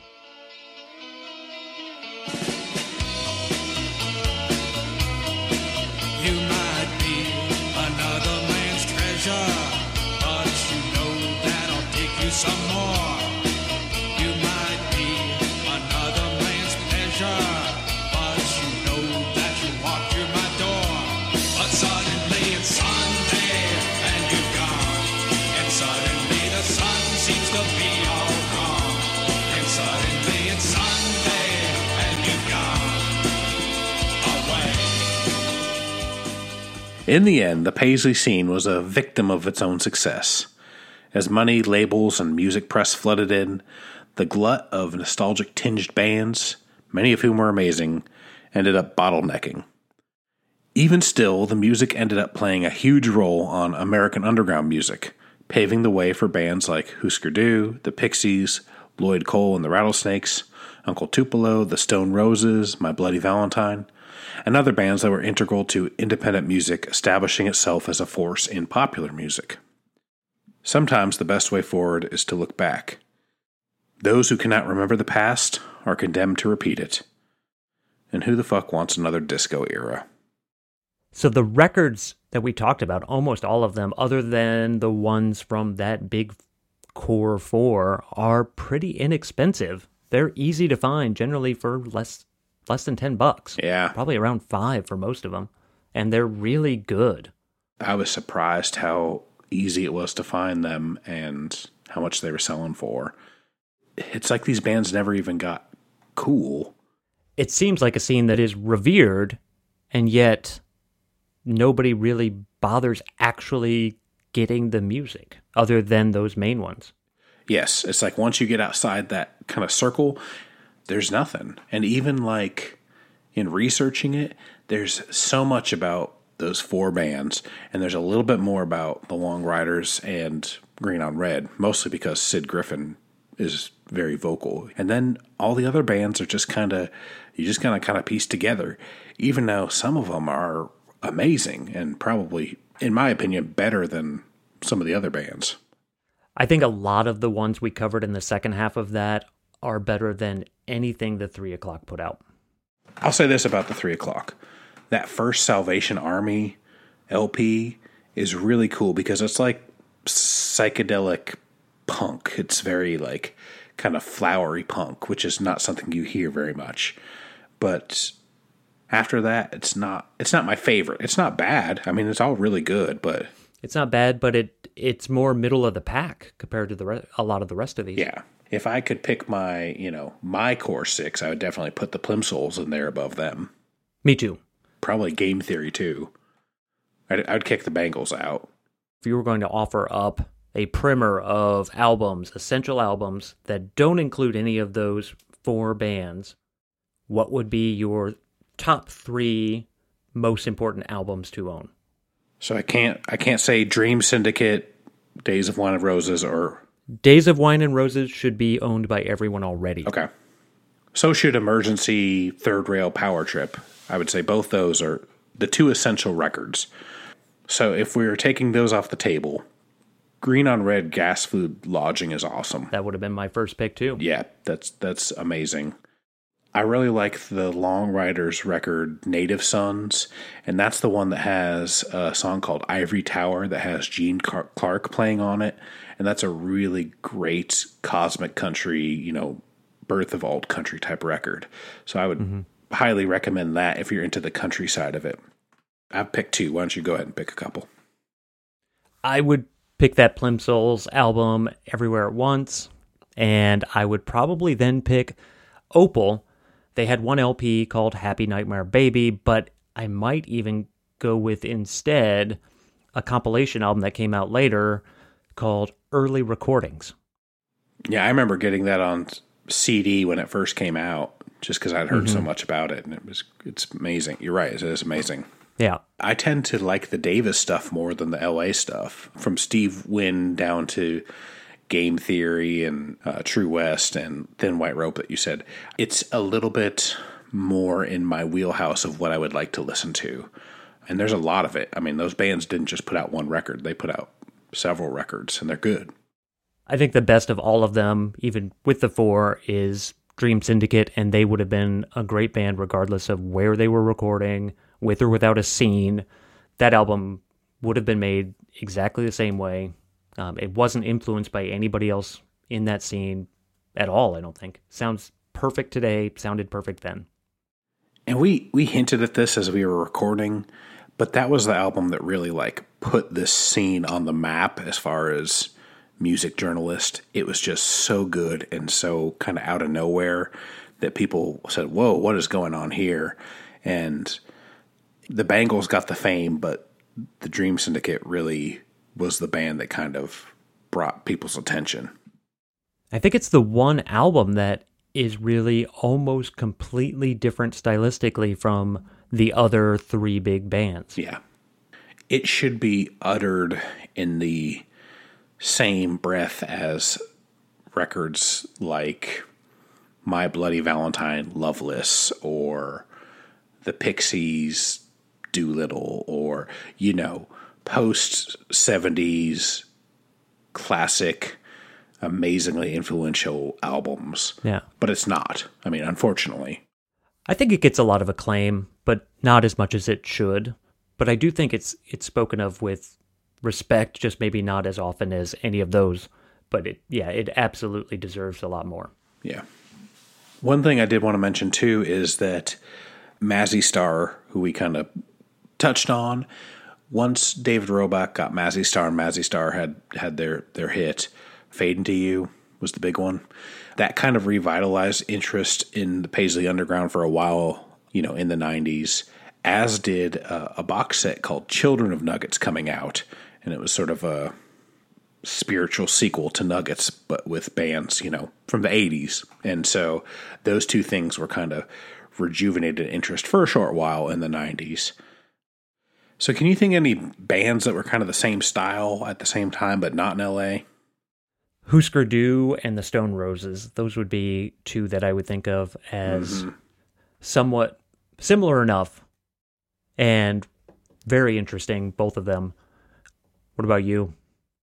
I was thinking, XTC, especially when they do the Dukes of the Stratosphere, a lot of the soft boy stuff, but I guess that was before. I guess all that to say is there's a lot of bands who were doing the same thing at the same time all over the world. It just happens that this point in time got kind of famous, and there was, talented bands and a lot of people flocking there, and it seems like they kind of got to lay claim to a style that was probably happening all over. It's sort of a scene that is both overrated and underrated, if that makes sense. I think it does, but we kind of agree on a lot of stuff already.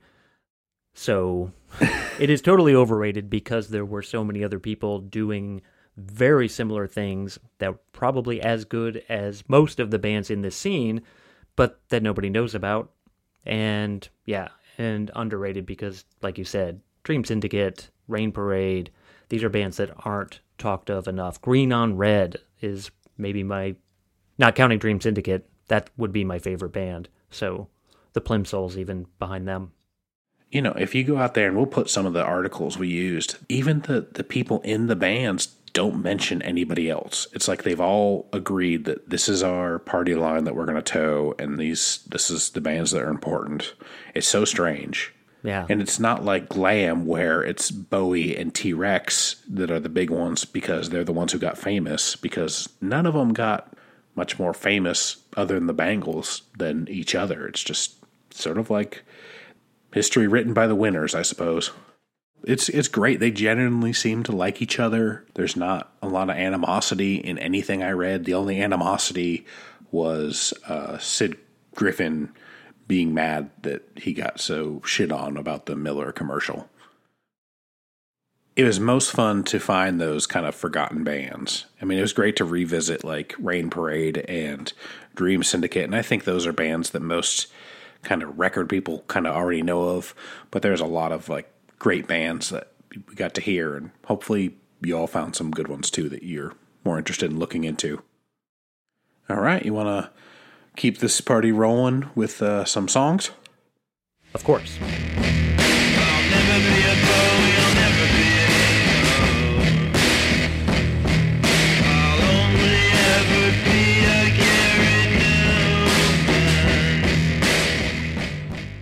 The first track we are going to play tonight is from that Rainy Day album that we talked about earlier, and it is called I'll Keep It With Mine.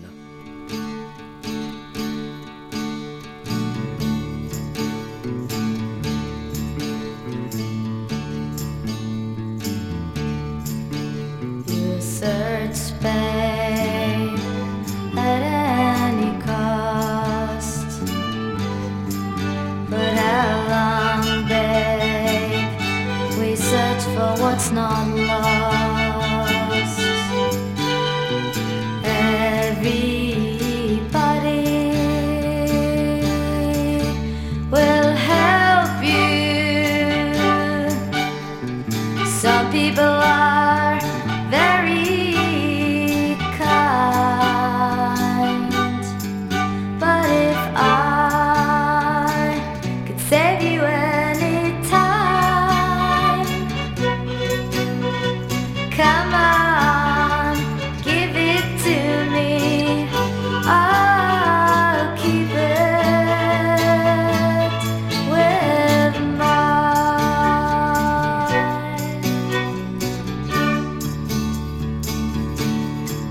I can't help it if you might think I'm on. If I say I don't love you for what you are, but for what you're not. Everybody will help you discover what you set out to find. But if I could save you any time, come on, give it to me. I'll keep it with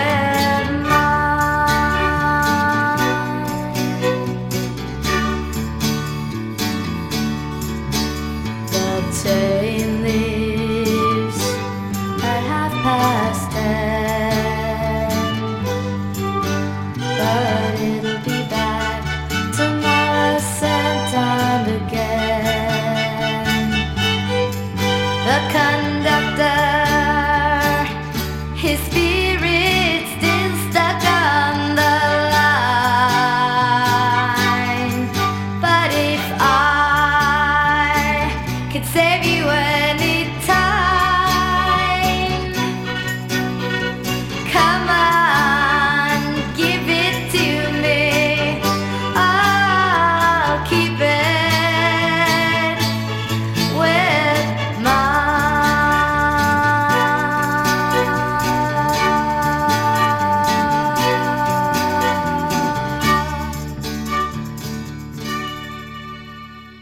All right, that was the band Rainy Day with their Bob Dylan cover, I'll Keep It With Mine, sung by Susanna Hoffs. We've already talked so much about that band, but that was a David Roebuck project that he put together. He really interpreted all the songs, came up with all the music, and there are a lot of really good songs on there. That one is the opening track. I love that song. I think it's the best thing on that album, and there are a lot of great things on that album. It's a beautiful song. That album was probably the best example of the scene, if you just needed one album to kind of sum it all up. The version that I have was on Llama Records, which is like a subsidiary of Enigma, and the cover art, it was actually a drawing by Kendra Smith, which is very nice. My son Max even did homework writing about that cover. He had to write about a picture he saw, and he wrote about this cover because it was sitting out. He liked it a lot too, though he thought he could do it better. For my first song, I'm going to play Lucifer Sam by True West.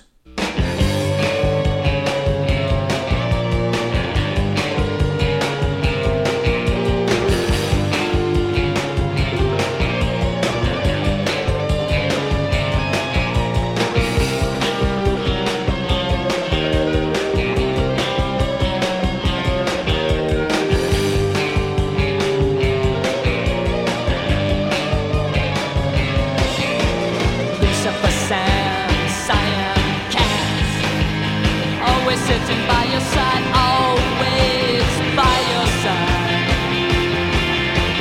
That cat's something I can't explain.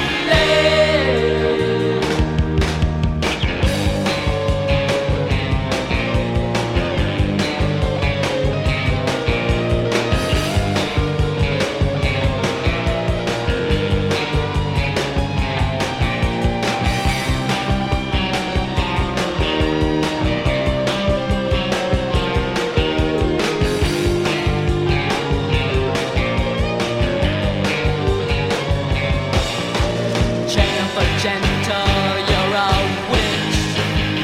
You're the left side, he's the right side. Oh no, that cat's something I can't explain.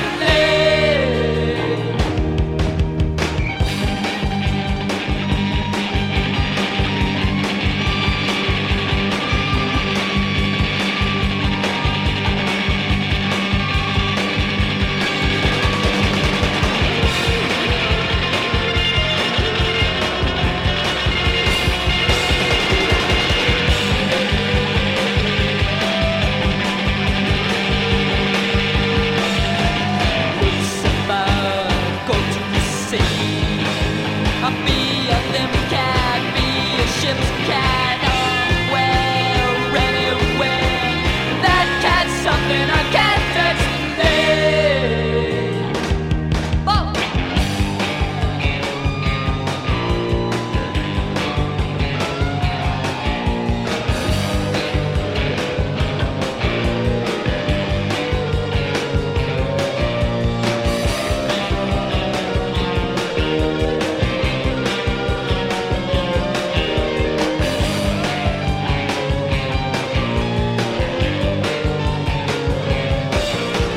Nights crawling, shipping sand, hanging around on the ground. He'll be found when you're around. That cat's something I can't explain.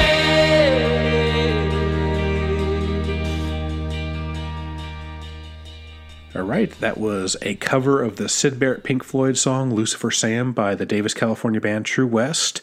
This single got a lot of notoriety because of how they actually did this single. It's pretty cool. So the A-side is just that cover, which is a really solid cover. Kind of reminds me a little bit of Husker Du's 8 Miles High, where it kind of takes the original and cranks it up a few notches. It's not as good as that song, but that song's one of my favorite songs. But I love this one too. And so why people kind of went gaga over it is because they had this Lucifer Sam on the A-side, and the B-side was the exact reverse. The label was inversed. The song is the song played in reverse. And so it's like a complete duplicate, but in reverse on the B-side, which is a really kind of fun premise that I haven't seen, and people really liked it. So to kind of explain what we're going to mean, I'm going to play a little bit of the clip of the B-side, which is Lucifer Sam which comes out as Mas Refa Sulu, I guess.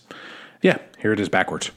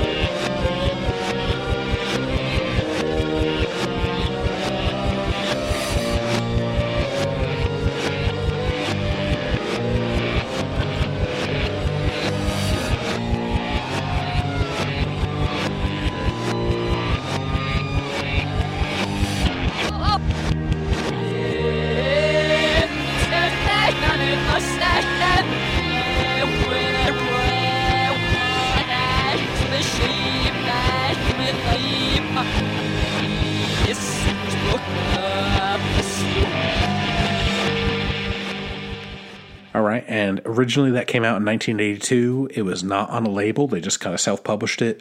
I have a reissue, don't know when it's from Skyclad Records.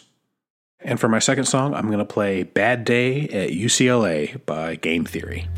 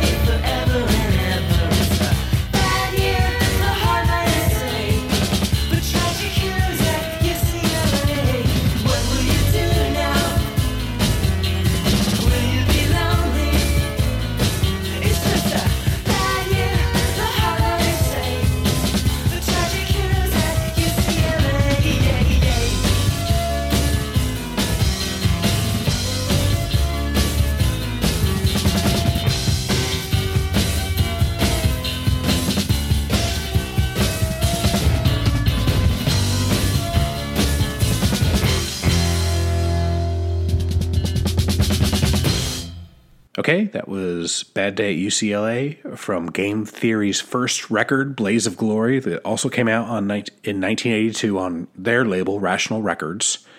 We talked a lot about Game Theory, so I'm not going to cover everything. Alternate Learning kind of went down, and the Scott Miller, who was the lead guy of Game Theory, basically recorded this record on a shoestring budget. He recorded a lot of it in his mom's house in his old room, and they couldn't afford both a record and cover.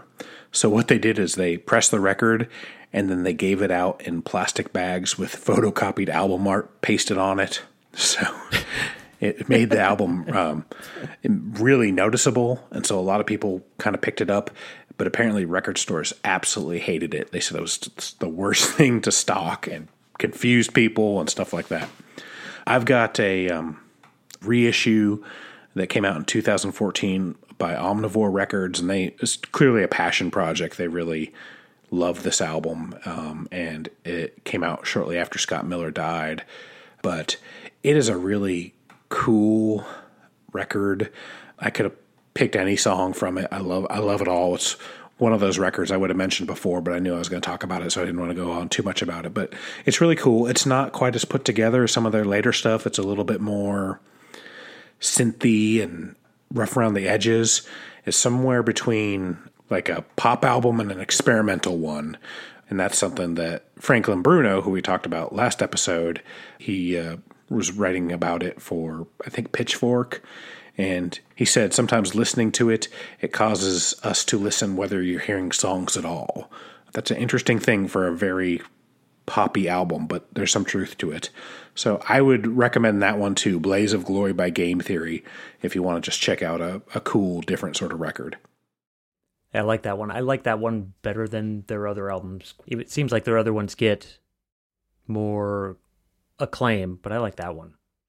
I would say their other records, they are putting it together more for the wider audience, and that's why they, work with Mitch Easter and stuff. And I think REM, if you probably gather that if we haven't said it directly, is REM and their instant success really shaped a lot of how record labels approach these bands.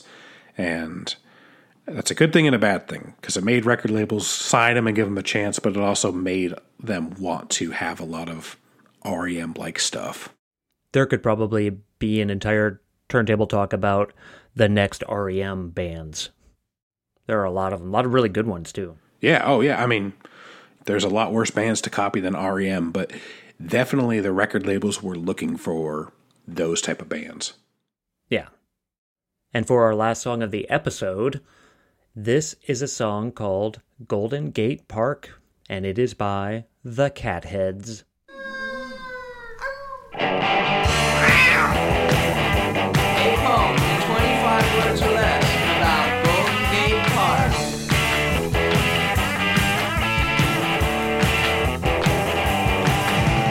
Walking in Golden Gate Park on a sunny afternoon.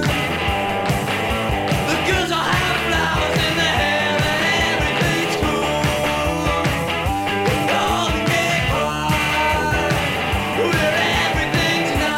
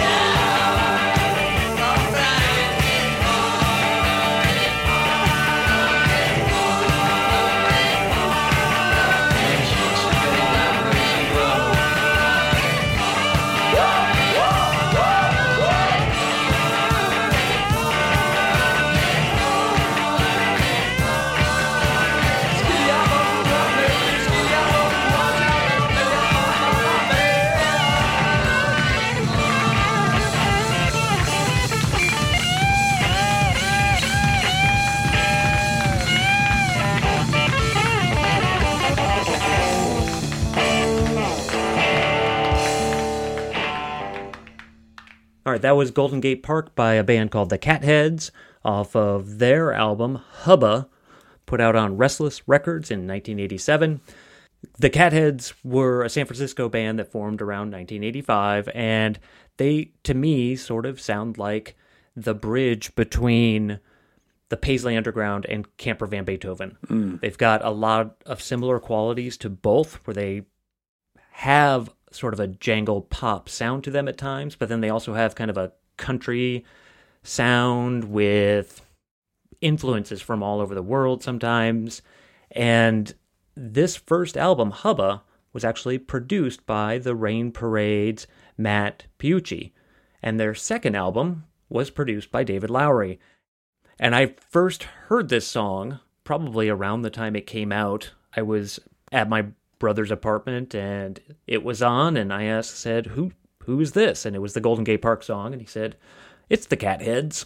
I sort of put that away, hadn't thought about it until maybe 4 or 5 months ago, and all of a sudden it just popped in my head, the Catheads, I want to get that album. So I found it on Discogs for $1, and I got it. Pretty good album. I think the whole thing is really fun. It's not an album that would compare with something like a Dream Syndicate. It's more like a Camper Van Beethoven or a Coolies, if anyone out there is familiar with them. It's just really fun and light, and everybody in the band is really talented. It's a quirky song, might be the way I would describe it, but sometimes music like that is just the best thing to find. Sometimes it just gets so tiring to have everything be so serious, and this Paisley Underground took itself really serious. Yeah, I think Steve Wynn and David Roebuck were very unnecessarily serious. Yeah. And possibly pretentious. But who knows? Music was good. Yep, absolutely. Well, I guess the last thing we have to do is finish some trivia. All right, so again, I'm going to go ahead and replay those clips. And there are 6 of them. And what I would like to have would be answers to them, and the answers should be artist, song title, and finally the theme, what ties the 6 clips together. All right, here we go. All right. Track 1. Listen to me, baby. Hear every word I say. No one can. Track 2.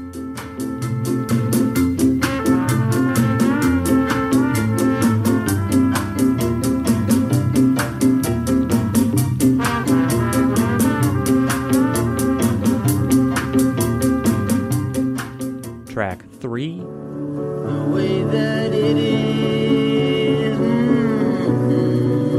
when you are holding me. I never had a love of my own. Maybe that's why when we're Track 4. oh, yes, I am. One more thing I just want to say right here. Track 5.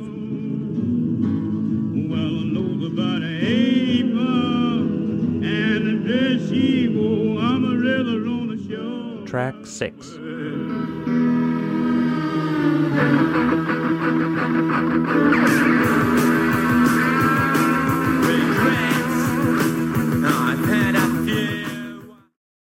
Those were the 6 clips again. Ryan, what do you think you got? Okay. So the first song, it's definitely Fever. I think it's the Eartha Kitt version that you played before. Is that right? It is not. It's Little Willie John.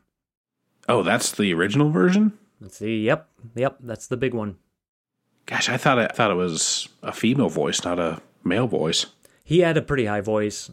Not quite Jimmy Scott, but he had a pretty high voice. Okay. The second song, I don't know. I know I probably should know it, but I don't. This one's a lot tougher. I could have gone for something a lot easier, and I should have. I just thought maybe you would get this because you were familiar with the song when we were doing the ska. It is Don Drummond with the song Don Cosmic. Okay. There we go. The third one, I initially thought it was Daniel Johnston. I think on my second listen to, I don't think it is him. So I don't know. I don't know who it is either. It's actually Phil Spector singing a song called I Can Hear Music. Interesting. That's good for the theme, because I have a guess on my theme, and that works for me. All right, the fourth one I think is Midnight Hour by Wilson Pickett. Correct. All right, and then the next one I think is Midnight Special by Leadbelly. Yes. Okay. And the last one is My Way by Sid Vicious. Correct. What is the theme? We have Little Willie John, Fever, Don Drummond, Don Cosmic, Phil Spector with I Can Hear Music, Wilson Pickett with In the Midnight Hour, Leadbelly with Midnight Special, and Sid Vicious with My Way.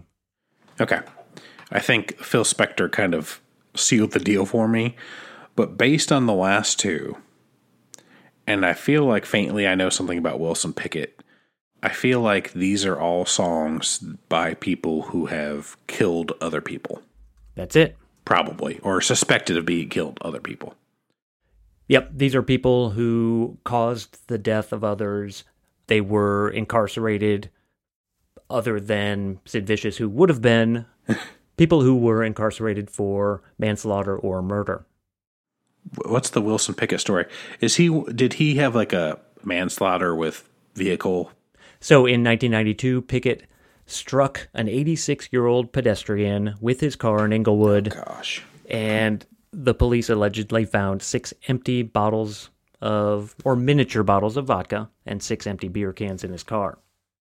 And Pickett pleaded guilty to drunk driving, and he went to rehab and received a reduced sentence of 1 year in jail and 5 years probation for killing someone. Wow. Anyway. That's awesome, I guess. Yeah, pretty great. 1 year? That's 1 crazy. year, but he had probation for 5 years, so never mind. What about was it Willie John or? Little Willie John. So the story is that he killed somebody backstage and then went to prison for it. There is reason to believe that it was actually self-defense, but he did kill someone. He served time for it. Okay, we all know about Phil Spector and Leadbelly, Sid Vicious. And then Don Drummond.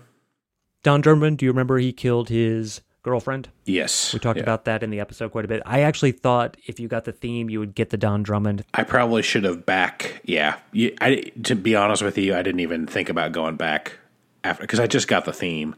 So I didn't even think about going back for that. I could have probably figured that out. I was too busy trying to figure out who Phil Spector was. Once you put the screw on there, I would have got that one. That was the one I was going for, and then I found this one. I thought, this is pretty nice. I like it.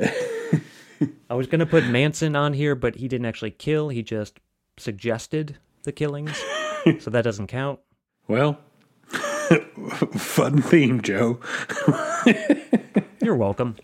Yeah, I'm having a great day being quarantined with a family. And the best thing about My Way is that it was the dead giveaway, because when you sing it, it makes you want to kill people. That, according to Japanese karaoke, is that the one? Yes, that's right. Okay, that's right. Very good.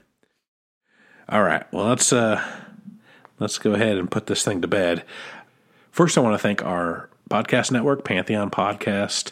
That's the home of lots of great music podcasts, lots of cool different shows.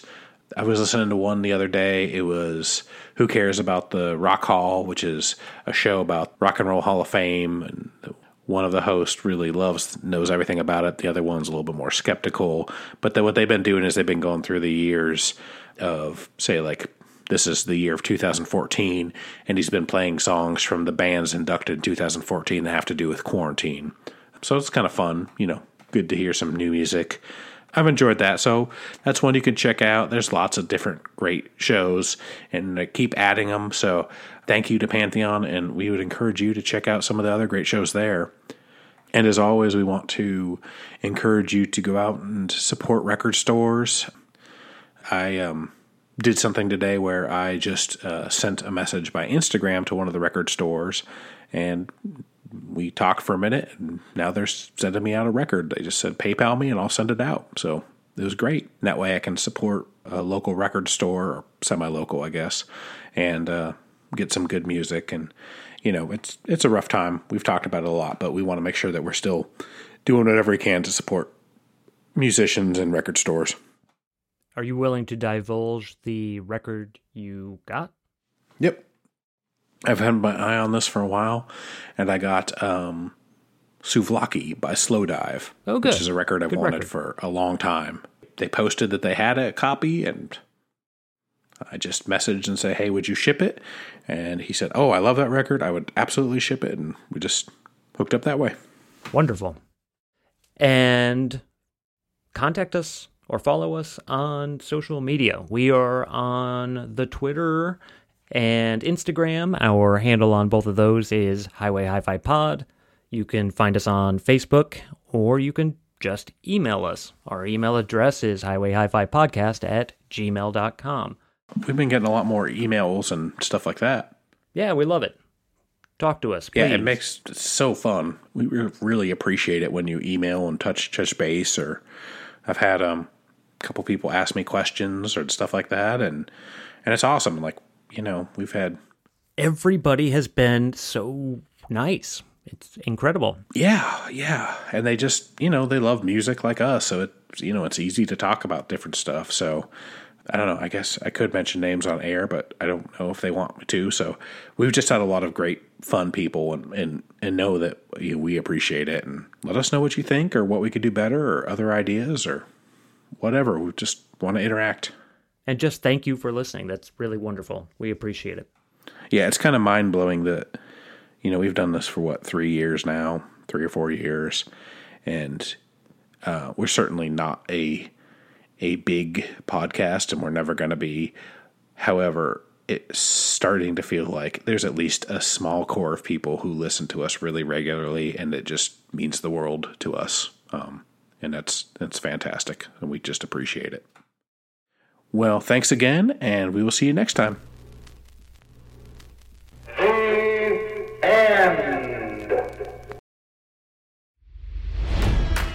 It's NFL draft season, and that means it's time to start thinking about fantasy football. FantasyPoints.com features industry-leading experts and prognosticators using proprietary hand-charted data to help you score more fantasy points. FantasyPoints.com is the place to go for whatever kind of fantasy football you play. Whether you play fantasy football, daily fantasy sports, or do a little bit of everything, Fantasy Points has the meticulously researched content to guide you to victory. And why wait for the fall? Fantasy Points also covers the new spring football league, the UFL. Join the guru, John Hansen, Scott Barrett, Joe Dolan, and other massive names in the fantasy football universe with an exclusive offer. Use code Pantheon for 15% off any Fantasy Points package, including the all-in package, with access to every article, tool, and data nugget that Fantasy Points has to offer. That's FantasyPoints.com and code Pantheon for 15% off at Fantasy Points. FantasyPoints.com, code Pantheon. Score more fantasy points.